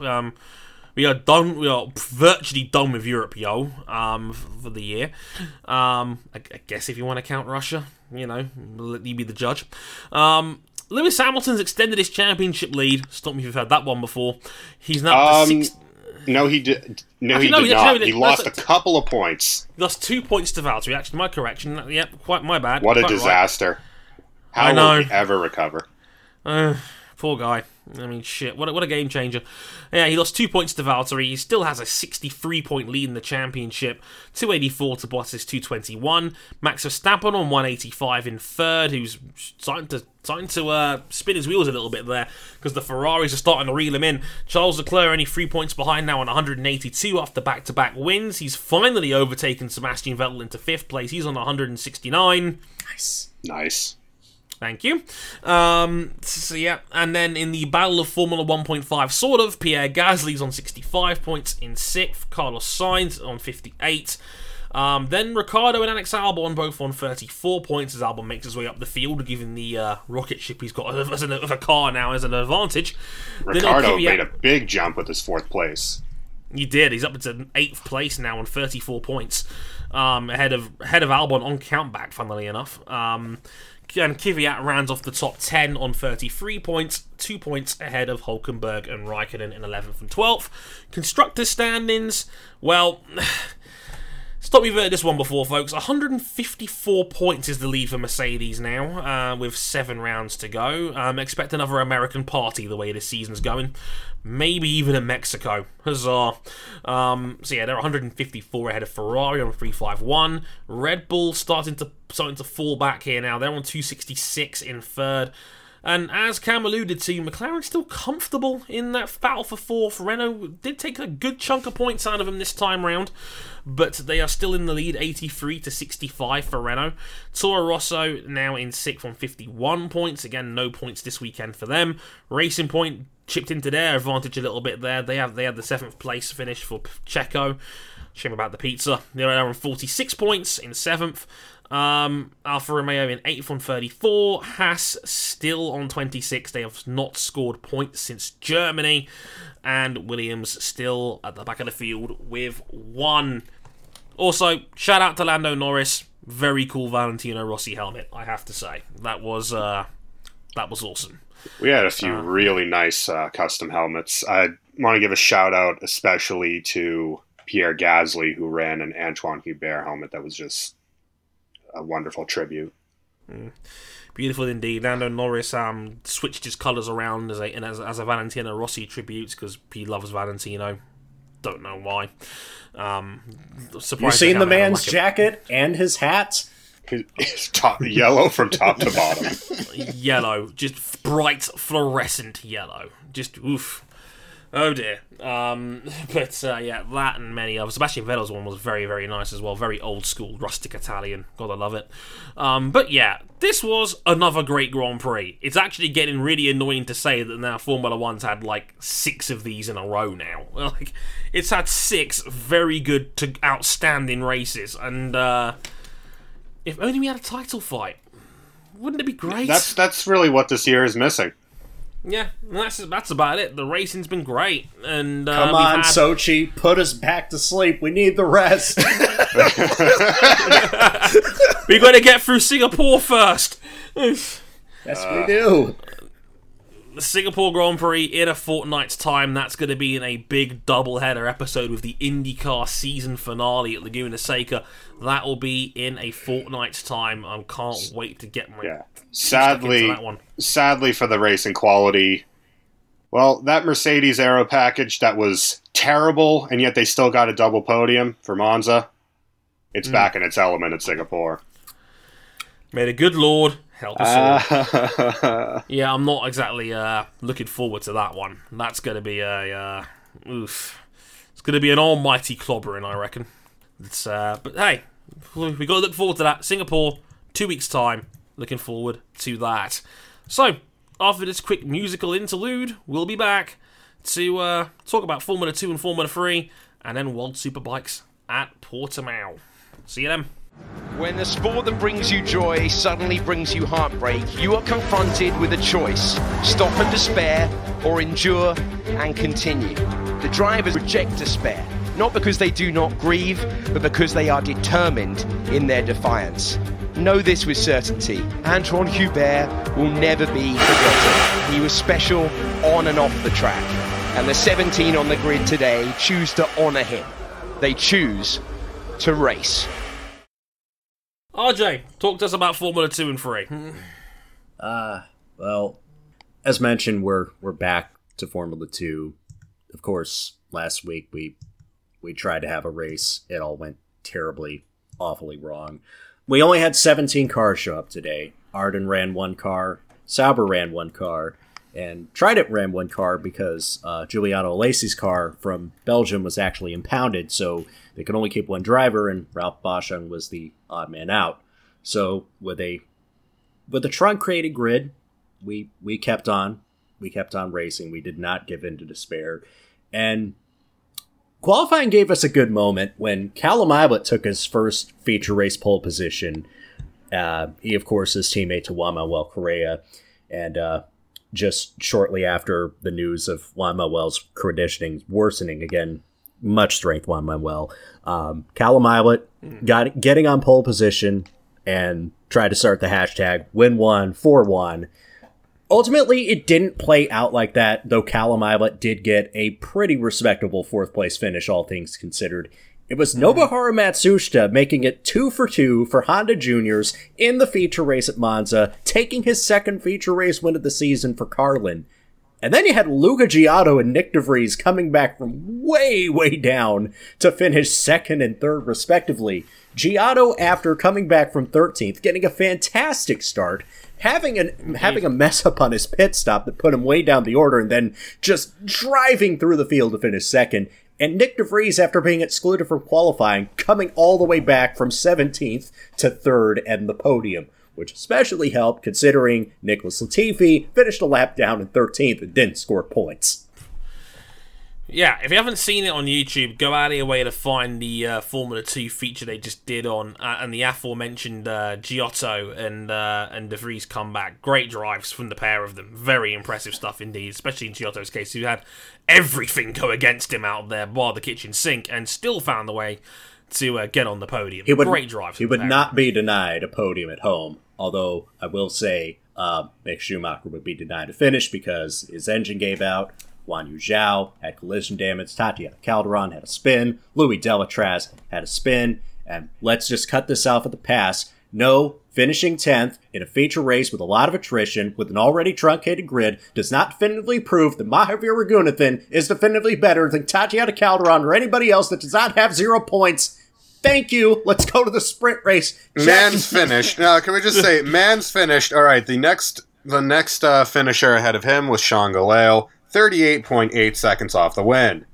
Raghunathan, 1 minute and 12 seconds off. This was by far his best race, but no, he is not definitively better than whoever else you want to trash. Yeah, he literally got the point for finishing the race. Which is fine. You gotta survive in advance. I'm just saying it does not definitively make him a better driver than whoever else you want to punch down at. Yeah, and I don't even like the punch down, because if Tatiana Calderon's your high bar, given the way her season's played out, then I'm saying I would have Tatiana Calderon on my team 20 times out of 10 before I had Raghunathan. Hell yeah. Only 20? That's not a very bold statement there, RJ. I'm just saying, like, we can do better than this, you know? Like, we can. Sprint race, Jack Aitken takes his 3rd win of the season. Jordan King finishes 2nd. Congratulations, King. Well done on your podium. I know. Nick DeVries got another podium, and Guan Yu Zhao came all the way back from 17th to finish 4th. It was a great day in the points for Nick DeVries. You know who it wasn't a good day in the points for? Nicholas Latifi. Oh, no. Because a 10th place finish. Yeah, he did not score points, so now Nick DeVries goes into the Sochi weekend with a 59-point advantage, so there's 2 race meetings and only 4 races left. DeVries could have this wrapped up before we're even finished at Sochi. And it could have some weird implications, which we'll get to in the news section. Oh, boy. News implications. News implications, indeed. Oh, goodness, yes. So, just to quickly skim over your Drivers' Championship, DeVries on 225, Latifi 166. Luca Giotto flew all the way up to 155. He's now 3rd in the standings, and he's only 11 points back of Latifi. Aitken is now 4th on 153, and Sete Camera is 5th on 151 points. And in the team's championship, it's Dams 317, Uni Virtuosi, the artist formerly known as Russian Time, on 270, Never Forget, Do It for Svetlana, and ART Grand Prix on 231. 1-3? Yeah. The last thing I think any of us wanted to see was a spectacular wreck. And then in the feature race, we got one. We got one. We got an absolutely fucking massive crash. On the outside of Parabolica, in order to prevent track extension, there is a very, very big sausage curb. Well, you know how racing drivers are, and how they will not really care about pushing the limits. Yeah. Yeet themselves. Well, this was a yeet to end all yeets. Mans flew through the air. Yep. Yeah. This was launched into the fence. Yes. It launched him in the fence over the top of the tire barriers and coming to the stop on top of him. He was very lucky to have only walked away with a broken vertebrae and a concussion. His car landed halo first on the top of the barrier. Yeah. If anyone has anything bad left to say about the halo, fuck off. Yeah.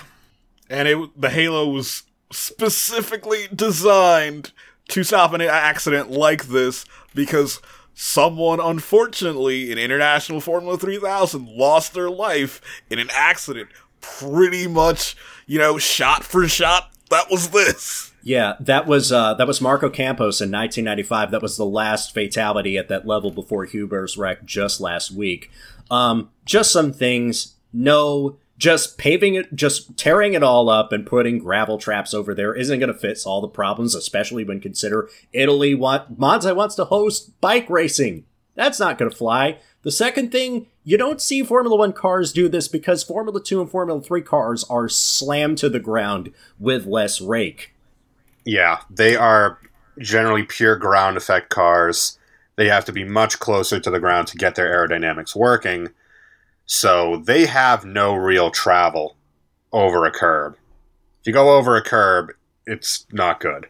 Yeah. You remember about 5 years ago when Konstantin Terashenko basically launched up into the air with iRacing physics when he spun around and launched up back end first over one of these? Yep. Yeah, that's one of the first incidents I thought of.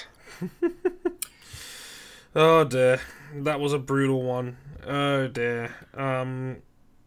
It's brutal. Get rid of sausage curbs. They serve no good purpose. Yeah. In fact, the FIA seems to agree. Yeah, because they're getting rid of sausage curbs. Yeah, they were.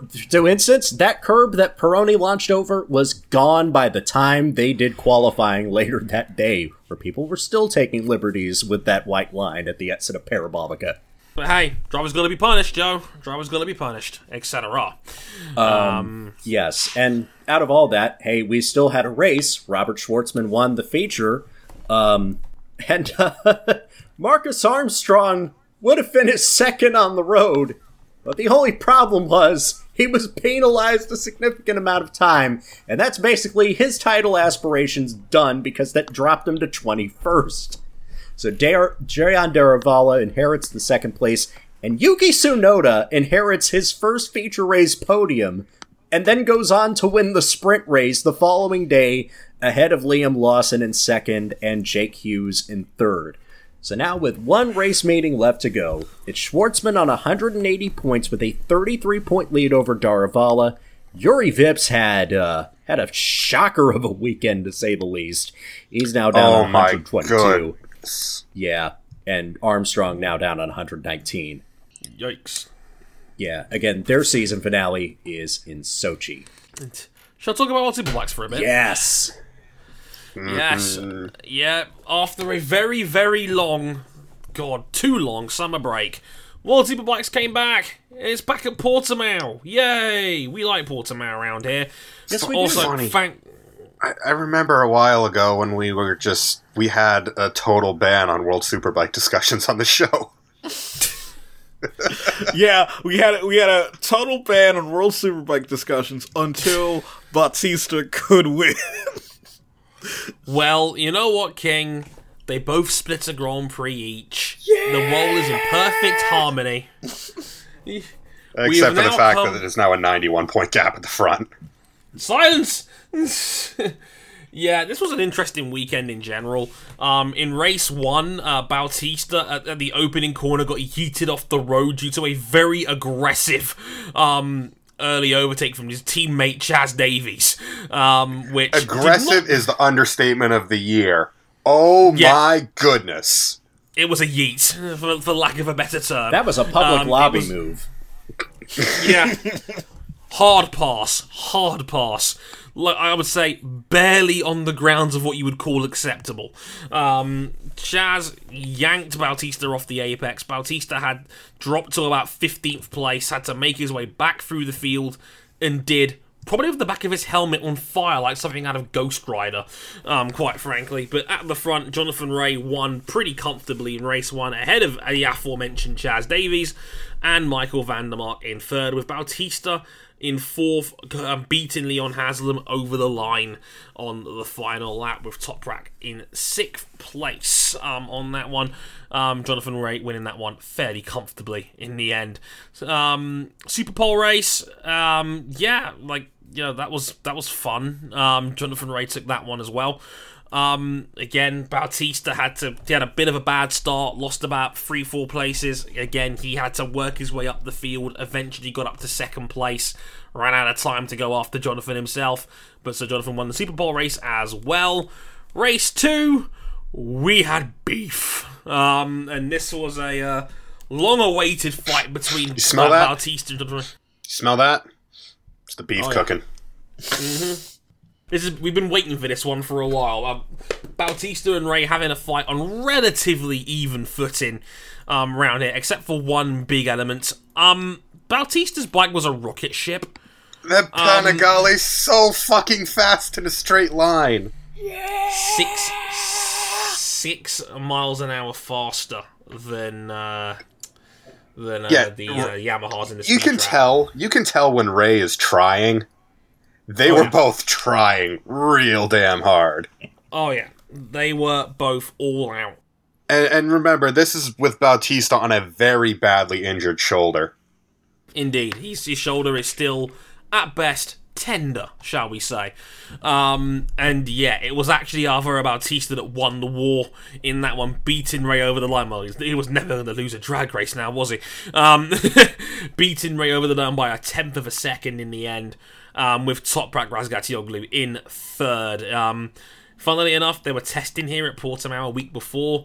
Fun fact, and this is from our boy Greg Haynes, Toprak was actually eating lunch with the Yamaha crew ahead of his almost inevitable move to the Yamaha team, which hasn't been officially announced yet, but most likely will very, very soon. But yeah, he was eating lunch with the Yamaha boys. He's already making himself at home. 1 foot out the door, our Turkish son. But yeah, as Lewis mentioned in the chat, Gray was meant to clean up around here. He loves Portimao. He's dominated around here for years past. Didn't quite get it his own way. Bautista did steal a win out of him, but as Lewis mentioned to you, like, Bautista throwing away over 100 points is going to come back to really bite him now because, hey, Jonathan's not going to have bad days. He just doesn't have them. No, it's the same thing with Marc Marquez.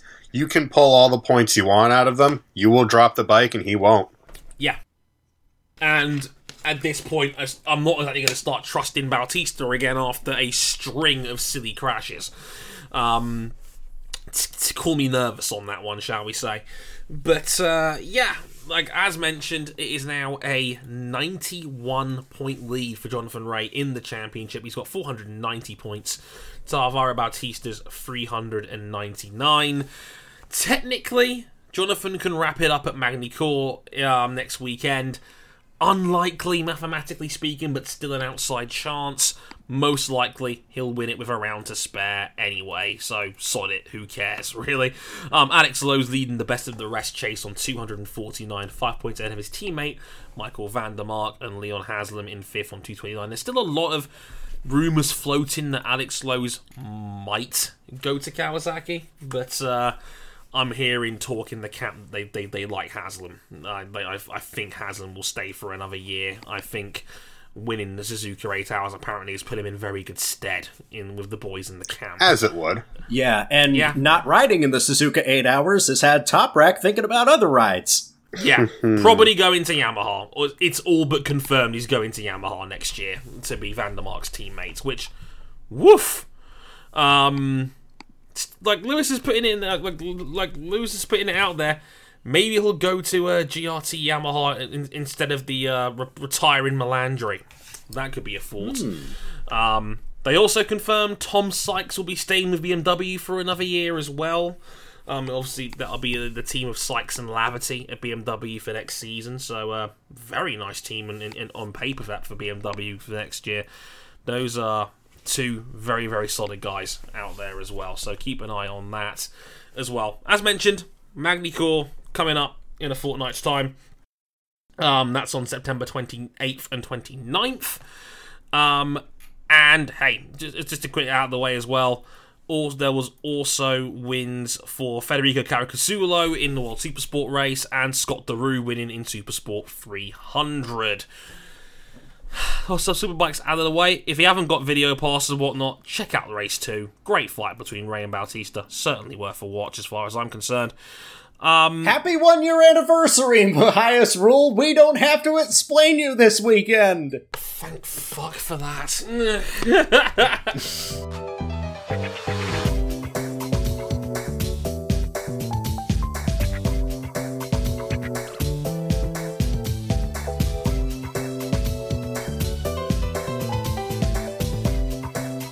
Into the news, everybody.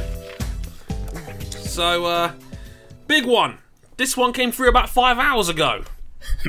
Ladies, gentlemen, and friends and acquaintances beyond the binary, we got him! Rich gone! Rich Energy is up out the paint. Finally! We can go home! You are all free now! And the cars are still going to be the same color, but the branding is gone. Haas F1 team and Rich Energy have amicably... I can't even get that far before everybody bursts into chuckles. amicably agreed to end their partnership together in the FIA Formula One World Championship with immediate effect, while enjoying substantial brand recognition and significant exposure through its title partnership with Haas F1 Team in 2019. A corporate restructuring process at Rich Energy will see the need for a revised global strategy. Subsequently, Haas and Rich Energy concluded a termination of the existing partnership was the best way forward for both parties. Haas F1 Team would like to express its thanks and best wishes to the stakeholders at Rich Energy. What stakeholders? People still have money in this shit? Man, this is like, reminds me anytime when the WWE puts out a statement saying they released the wrestler, and at the end it always says, best wishes on their future endeavors. You know they're pissed off at them when they don't include that statement at the end. Yeah. Oh, yeah. We let this guy go. End of message. How you doing? Oh, I see what you did there. Very good. Rich is gone, and we will not miss them.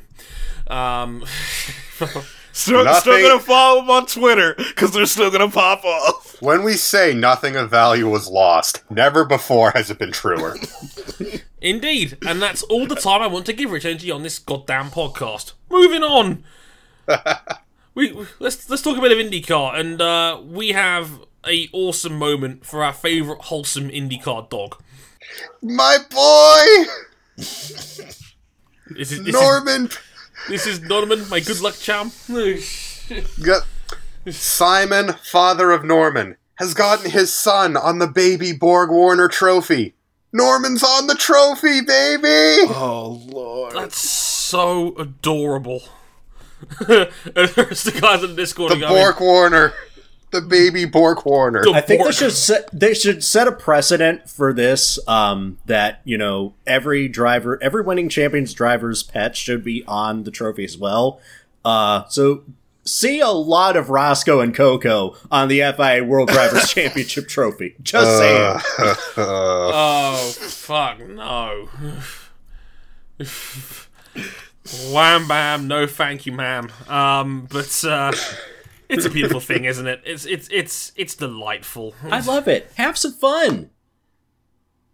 Have some fun. Get the dog on the damn trophy. I would love to have heard the conversation before that. It's like, no. If we're doing this, you are molding a picture of my dog too. I love it. If I can bring up the picture, I'll put it in the chat of oh god, Norman being modeled for the trophy. Oh yeah, there it is. It's too high res for Discord. Fuck. I forget. We're a highly professional podcast here, everybody. Yeah. We have this. Oh my gosh. This is not a visual medium, but he cute.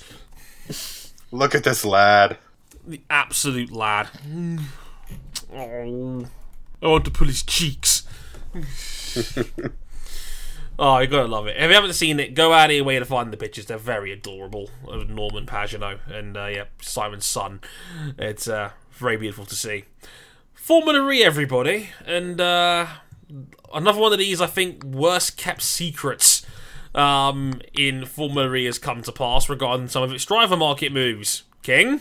Yes, it has been announced today that replacing a departing Antonio Felix da Costa, Maximilian Gunther will be leaving Dragon Racing and moving to Andretti BMW. Oh man, thick news. Oh, that's hot. Somebody get the baby oil out. That's filth. I think that's banned in about 13 states. Buckshot Gunther, as we affectionately call him on the podcast. Hazel, if you're listening, please get the entire Formula E press room to refer to Maximilian Gunther as Buckshot Gunther. Sorry, I'm just furiously rubbing my knees at the very thought. Yeah, Maximilian Gunther, by the way, was carrying Dragon Racing on his back all season when he was there, so I like this move. He was like, he was generally considered the consensus rookie of the year. Pretty much. That totally makes sense. And this does open up the other seat at Tachita is still open, and that's been watermarked for DaCosta for weeks. Oh, God. It has to be DaCosta. It can't be anyone but... Oh, shit, someone's calling me. It has to be DaCosta. Well, funny you mention that. Who's the driver on the phone? That might be Hazel, like, verifying a story. No, yes, I was also about to talk about the fact that Mercedes Formula E team are about to announce their driver lineup. Tomorrow as of recording, which is gonna be weird. Yeah, so by the time this episode comes out, you'll know that the drivers are Driver 1 and Driver 2. Though, pretty much everyone is heavily rumored that the driver lineup will be Stoffel Vandoorne returning, and the current Formula 2 championship leader, Nick DeVries. I like it. That lineup's looking pretty Flemish. And if you need to do the calendar math, yes, the Formula E season starts before the Formula 2 season ends. Oh baby. Oh, that's crossover. Speaking of the Formula E championship calendar.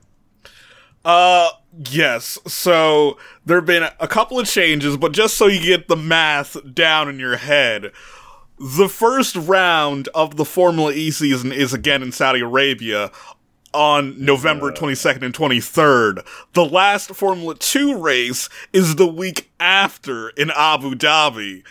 Yikes. Ain't gotta travel much. But, yeah, there have been So, Sam Smith over at eRacing 365 has kind of leaked out that, there are going to be massive changes to the calendar that will reduce the amount of WEC clashes to 1. But, Formula E's had to make a lot of changes to get to that point. So, the planned December round will just not happen anymore. That was rumored to be happening in Marrakesh December 14th. That would have clashed with the 8 Hours of Bahrain. That race is not happening anymore.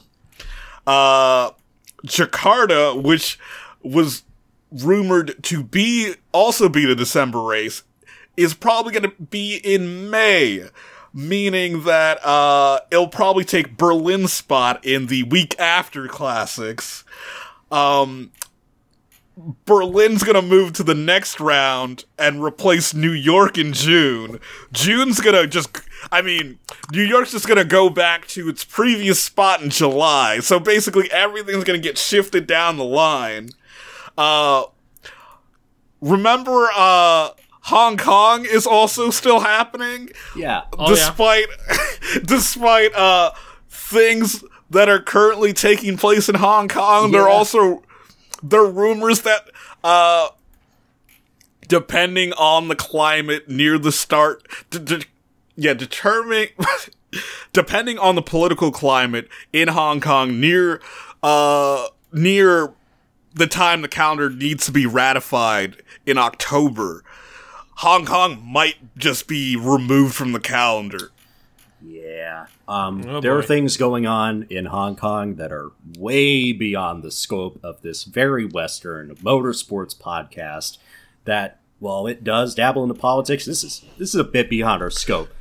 Listen to people who know, research it, and listen to people who know way more what they're talking about. But suffice to say, if that race got dropped, I would entirely understand. Yeah. It'd be very understandable. We'll go with that. Bahrain 2011. Anyone? Get out of my head, Vic. But besides that, it would leave only one Formula E class with the World Endurance Championship, and that would be the 6th round in Sunya, China, which would clash with Sebring. Oh well, it's the shitty Sebring round, so who cares? Yeah. Well, you wouldn't be able to race in the good Sebring round either. That's true. That's true. Besides that, that's Formula E done and dusted for now. Right. King, talk about your man's at KTM. Oh do I have my to? god. Do I have to? Yes, you do. You wear the cone of shame. Yeah. As does Zohan Zarco, apparently. MotoGP's at Misano this weekend, can't you tell? I mean...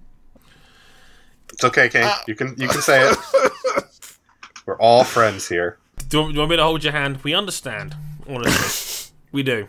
I mean, if he's gonna go, why can't he just go all the way?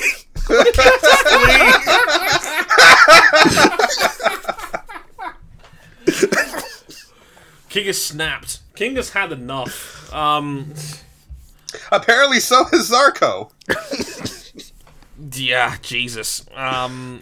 For those who don't know, in that crash that Zarco had with Miguel Oliveira suffered severe damage to the tendons in one of his shoulders. Nasty.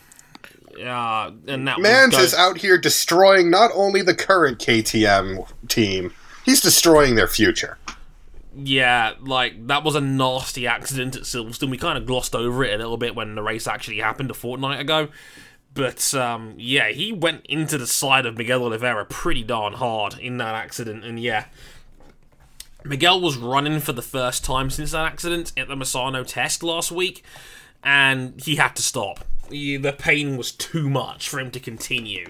As Cal alluded to, damaged tendons, which is nasty. It's a nasty one. That's going to be a lot of painkillers, basically. And he's touch and go for Misano this weekend, apparently. King, get your mans. I mean, no one wants to get my mans, including Moto2. Yep, Tech3's Hervé Poncharal, I was right to call him Uncle Ponch on this show, said, and I quote, "We will only know if he can ride on the Friday morning in FP1 as to whether Miguel can actually take part over the weekend." Thanks for that, Vic. Yeah, not looking good for Miguel Oliveira, which is a real shame because he's having a fantastic season and he needs these big performances now, given that seat in the factory team is up for grabs. I mean, rumour has it he's probably getting it anyway, but hey, doesn't have to seal the deal, right? Yeah. KTM, bit of a mess at the moment. Still haven't announced the long-term replacement for that for Zarco yet, or what they're going to be doing with half of their riders with reshuffles and whatnot. Hopefully, we'll get more details on that soon. RJ, Super GT, you're up. Yes. It was time to visit Autopolis for the first leg of the Super Fortnite. 2 back-to-back championship eliminator rounds in a span of 2 weeks. And it just so happened you got Typhoon Remnants coming in, which made it very rainy on race day. Oh, God. But not rainy enough that they had to stop it, though there were 3 safety cars. And there was a very amusing point where, okay, just hours after the Formula One debacle, and on a wet track that was going to dry very quickly, and no slick intermediate tire choices. Remember, you can only pick slicks, or you can only pick wet tires. There was no tire in between. And you had a gaggle of cars on the slick tires on a track that was on a section of the track, because again, it wasn't raining all over, but the place it was raining was very hard. You had a section of the track where people were just not moving. As you do. Yeah. You got the unwilling sight of people trying to replicate what happened at Monza.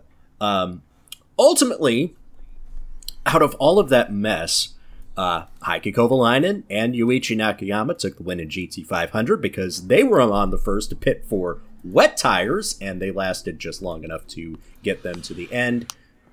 Hiroki Yoshimoto and Ritomo Miyata took the win in GT300 with 3 laps to go because they made it last on the slick tires, and the track dried just quick enough for them to just rocket their way through the field by as much as 10 seconds a lap over some other cars around them.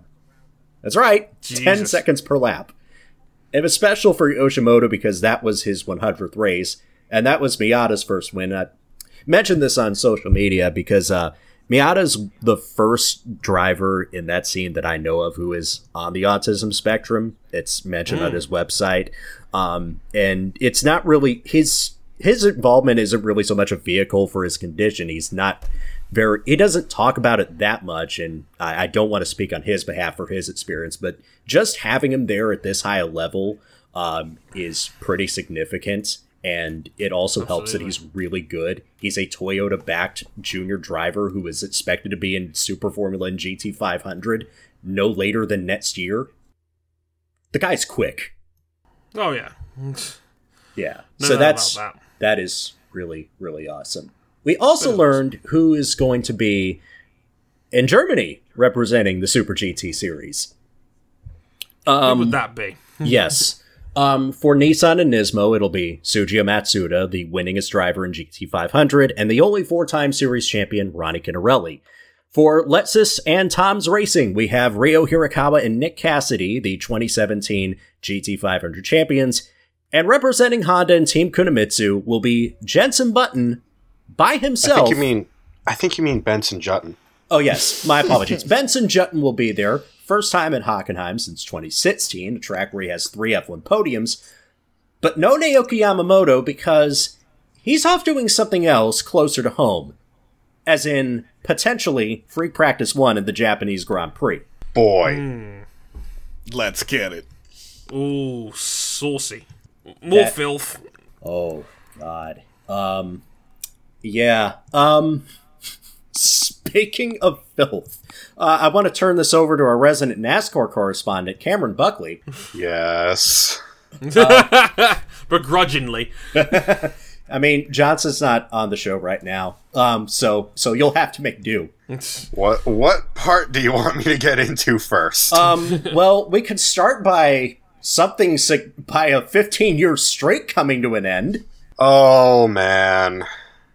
7-time NASCAR Cup champion Jimmy Johnson will not make the NASCAR playoffs. This was effectively a win or go home race for Jimmy Johnson, and he was running up in contention until he wrecked midway through the race. And that was it.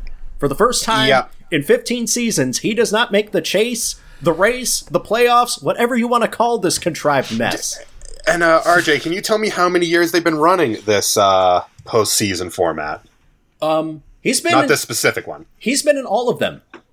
Literally all of them. He's been in all of them because it was first introduced in 2004, and he'd made it 15 years in a row. Granted, last year he just barely squeaked in. Now he's not even in the damn thing. And keep in mind, 15 years, 7 championships, all of them under a postseason format NASCAR. That was the entirety of Casey Kane's NASCAR Cup Series career. Yep. That's crazy. And his teammate, William Byron, definitely did him no favors. Because, that probably was not a good discussion after the race. But this year, he has been, in the context of Hendrick, which is very inconsistent as a team, he's been the weakest of the set of drivers. Yeah. Again. And to be fair, since he got his new crew chief, and I think that was part of the problem, since he got a new crew chief a couple of races ago, he stepped his game up significantly. But it was just too little too late for the 44-year-old. He's as old as one driver who actually did win the race and further solidify his place up at the upper end of the playoffs, and that would be Kevin Harvick. Yes, winning the depreciated blue ribbon event that is the Big Machines Vodka 400 at the Brickyard. Oh, come on, who you might as well rename it they might as well rename it the My Wife Just Left Me 400, like, Jesus. Indianapolis doesn't work for stock cars. Again. Just let it die. For the record, when they launched this race 25 years ago, to put this into context, they had a secret tire test that they could sell tickets for and people turned up for it. This race was a big deal when it first launched. Now they can't until get people. 2008. Yeah. Until 2008, which is a race of legendary stature and not for the right reasons. Simply put, the tires could not handle the extra duress and downforce of the Generation 5 car of tomorrow, and they had to stop. Think of They it had like to throw this. competition cautions every 10 laps. Think what would have happened if the 2005 U.S. Grand Prix actually went ahead Oh god. with all of its entries, and you What the had to be fuck? changing tires for safety reasons. No. The biggest talking Yeah. point of the race was some charity offering to give like some small amount of money to drivers to like not do burnouts on the bricks. Oh my god. The pettiest. Speaking of petty, thank you for that segue. Bubba Wallace got third! Woo! I'm here for this. Damn it, he should have won that race. Oh my Yes. goodness. And after the race, he just said, somebody can drive. For context, that's his first top 5 finish since the 2018 Daytona 500. That's all on him. Bubba! My man! Yes! I'm so happy. Yes. Before we get out of this weekend, and knowing that everybody involved was okay, guys, I think someone turned the AI off in Denmark. Yeah, I heard about this. I have not seen the video in question because I had a feeling this might crop up on the show this week. Who's ready for a Dre's live reaction to? Yes. So to set the scene, Our favorite. to set the scene first as he pulls that up, we're at the got it. Citroën DS3 Cup race in Denmark at the Jyllandsringen. Sounds lovely. Okay, so Citroen DS3 Cup. Right. Apparently, I've just read from the quotes on Jalopnik that it's been a dry race, but there's been a sudden torrential downpour. Well, this could only go well. Right. Click and play right about now. Okay. Now I'm just thinking about how the leading Porsche at VLN crashed in Whoa. a torrential downpour. That's a lot of rain. Holy shit. That's not going to end well. Big rain. Big rain. They're running side by side. They're going down the front straight here. They're holding it together. Oh no! Oh no! That's 3 cars in the fence. And one up. One of them's down. upside Oh, the down. Oh!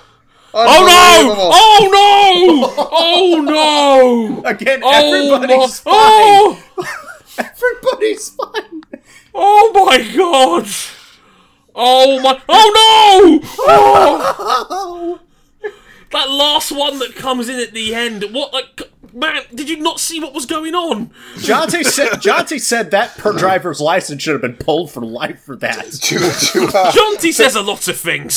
to paraphrase a man better than I, and there is thousands and thousands and thousands of dollars in damage there. Oh my...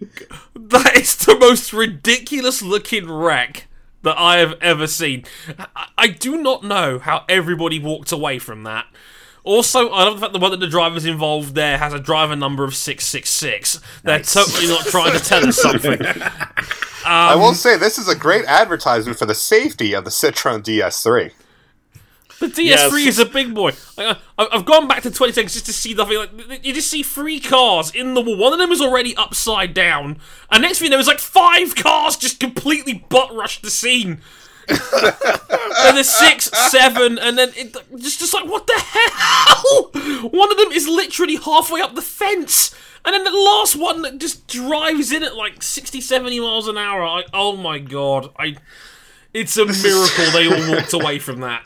This is 2019's Macau moment.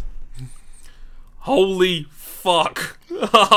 It's like somebody went into like an old PlayStation 1 or 2 Gran Turismo game and turned the stun AI cheat on, and then everybody just yeets it in the wall. Where'd you get that one from, RJ? Oh god. Oh dear. But I made that tweet only based off seeing the thumbnail of the picture. I didn't even click it because I wanted to save it for this occasion. Holy shit. It's all I can say in response to that.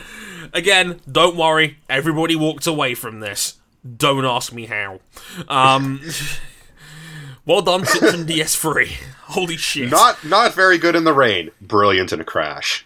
Yeah, well, you know, if you're going to get one of them right, I mean,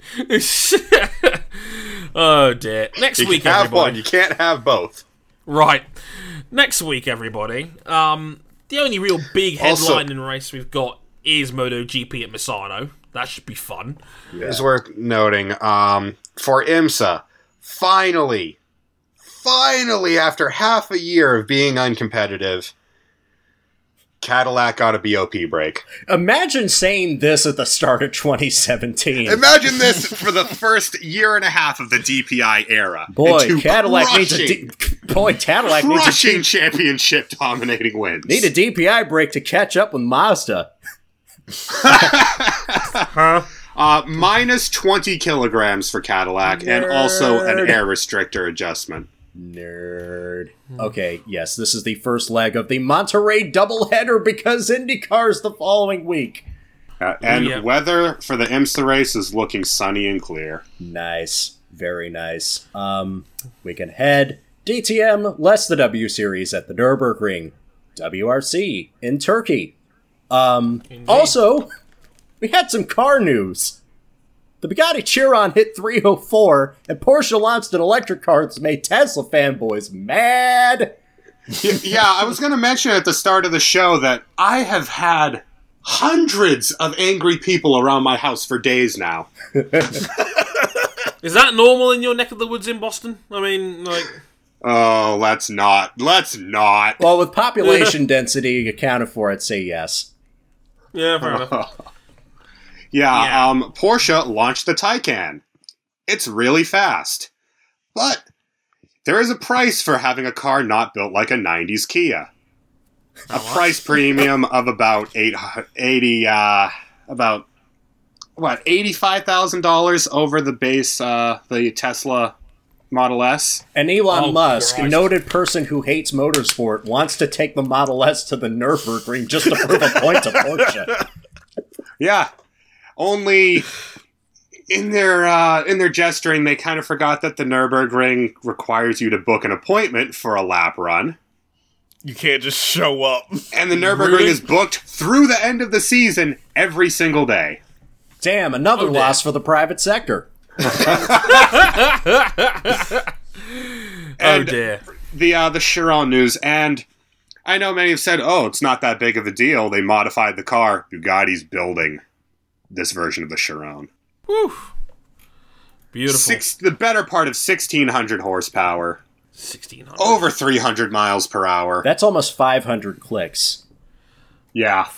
Yeah, we're getting dangerously close to the 500 kilometer barrier here, folks. Go. Come on, Koenigsegg, you can do it. Go for 600, Koenigsegg. Do it. Oh, God. Yeah, if you haven't seen it, check out on Top Gear's YouTube channels. They got a full clip of the run. It really does go on a VMAX at 304.77 miles an hour.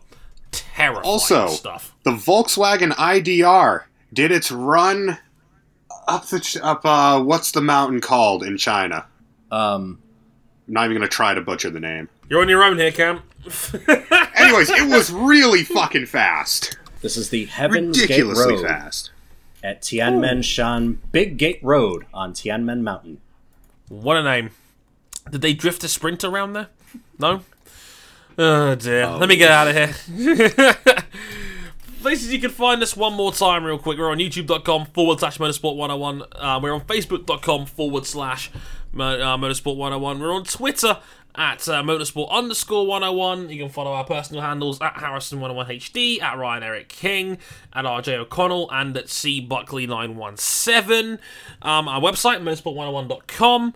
And if you really like us, you can back us financially on Patreon, patreon.com/motorsport101. $5 gets you early access to all of our shows. $10 gets you into the supporters club, where you can listen to these shows live as they go out. Massive shout out and thanks to everyone that's been watching on this episode. Massive audience this time around. Much appreciated for all of you.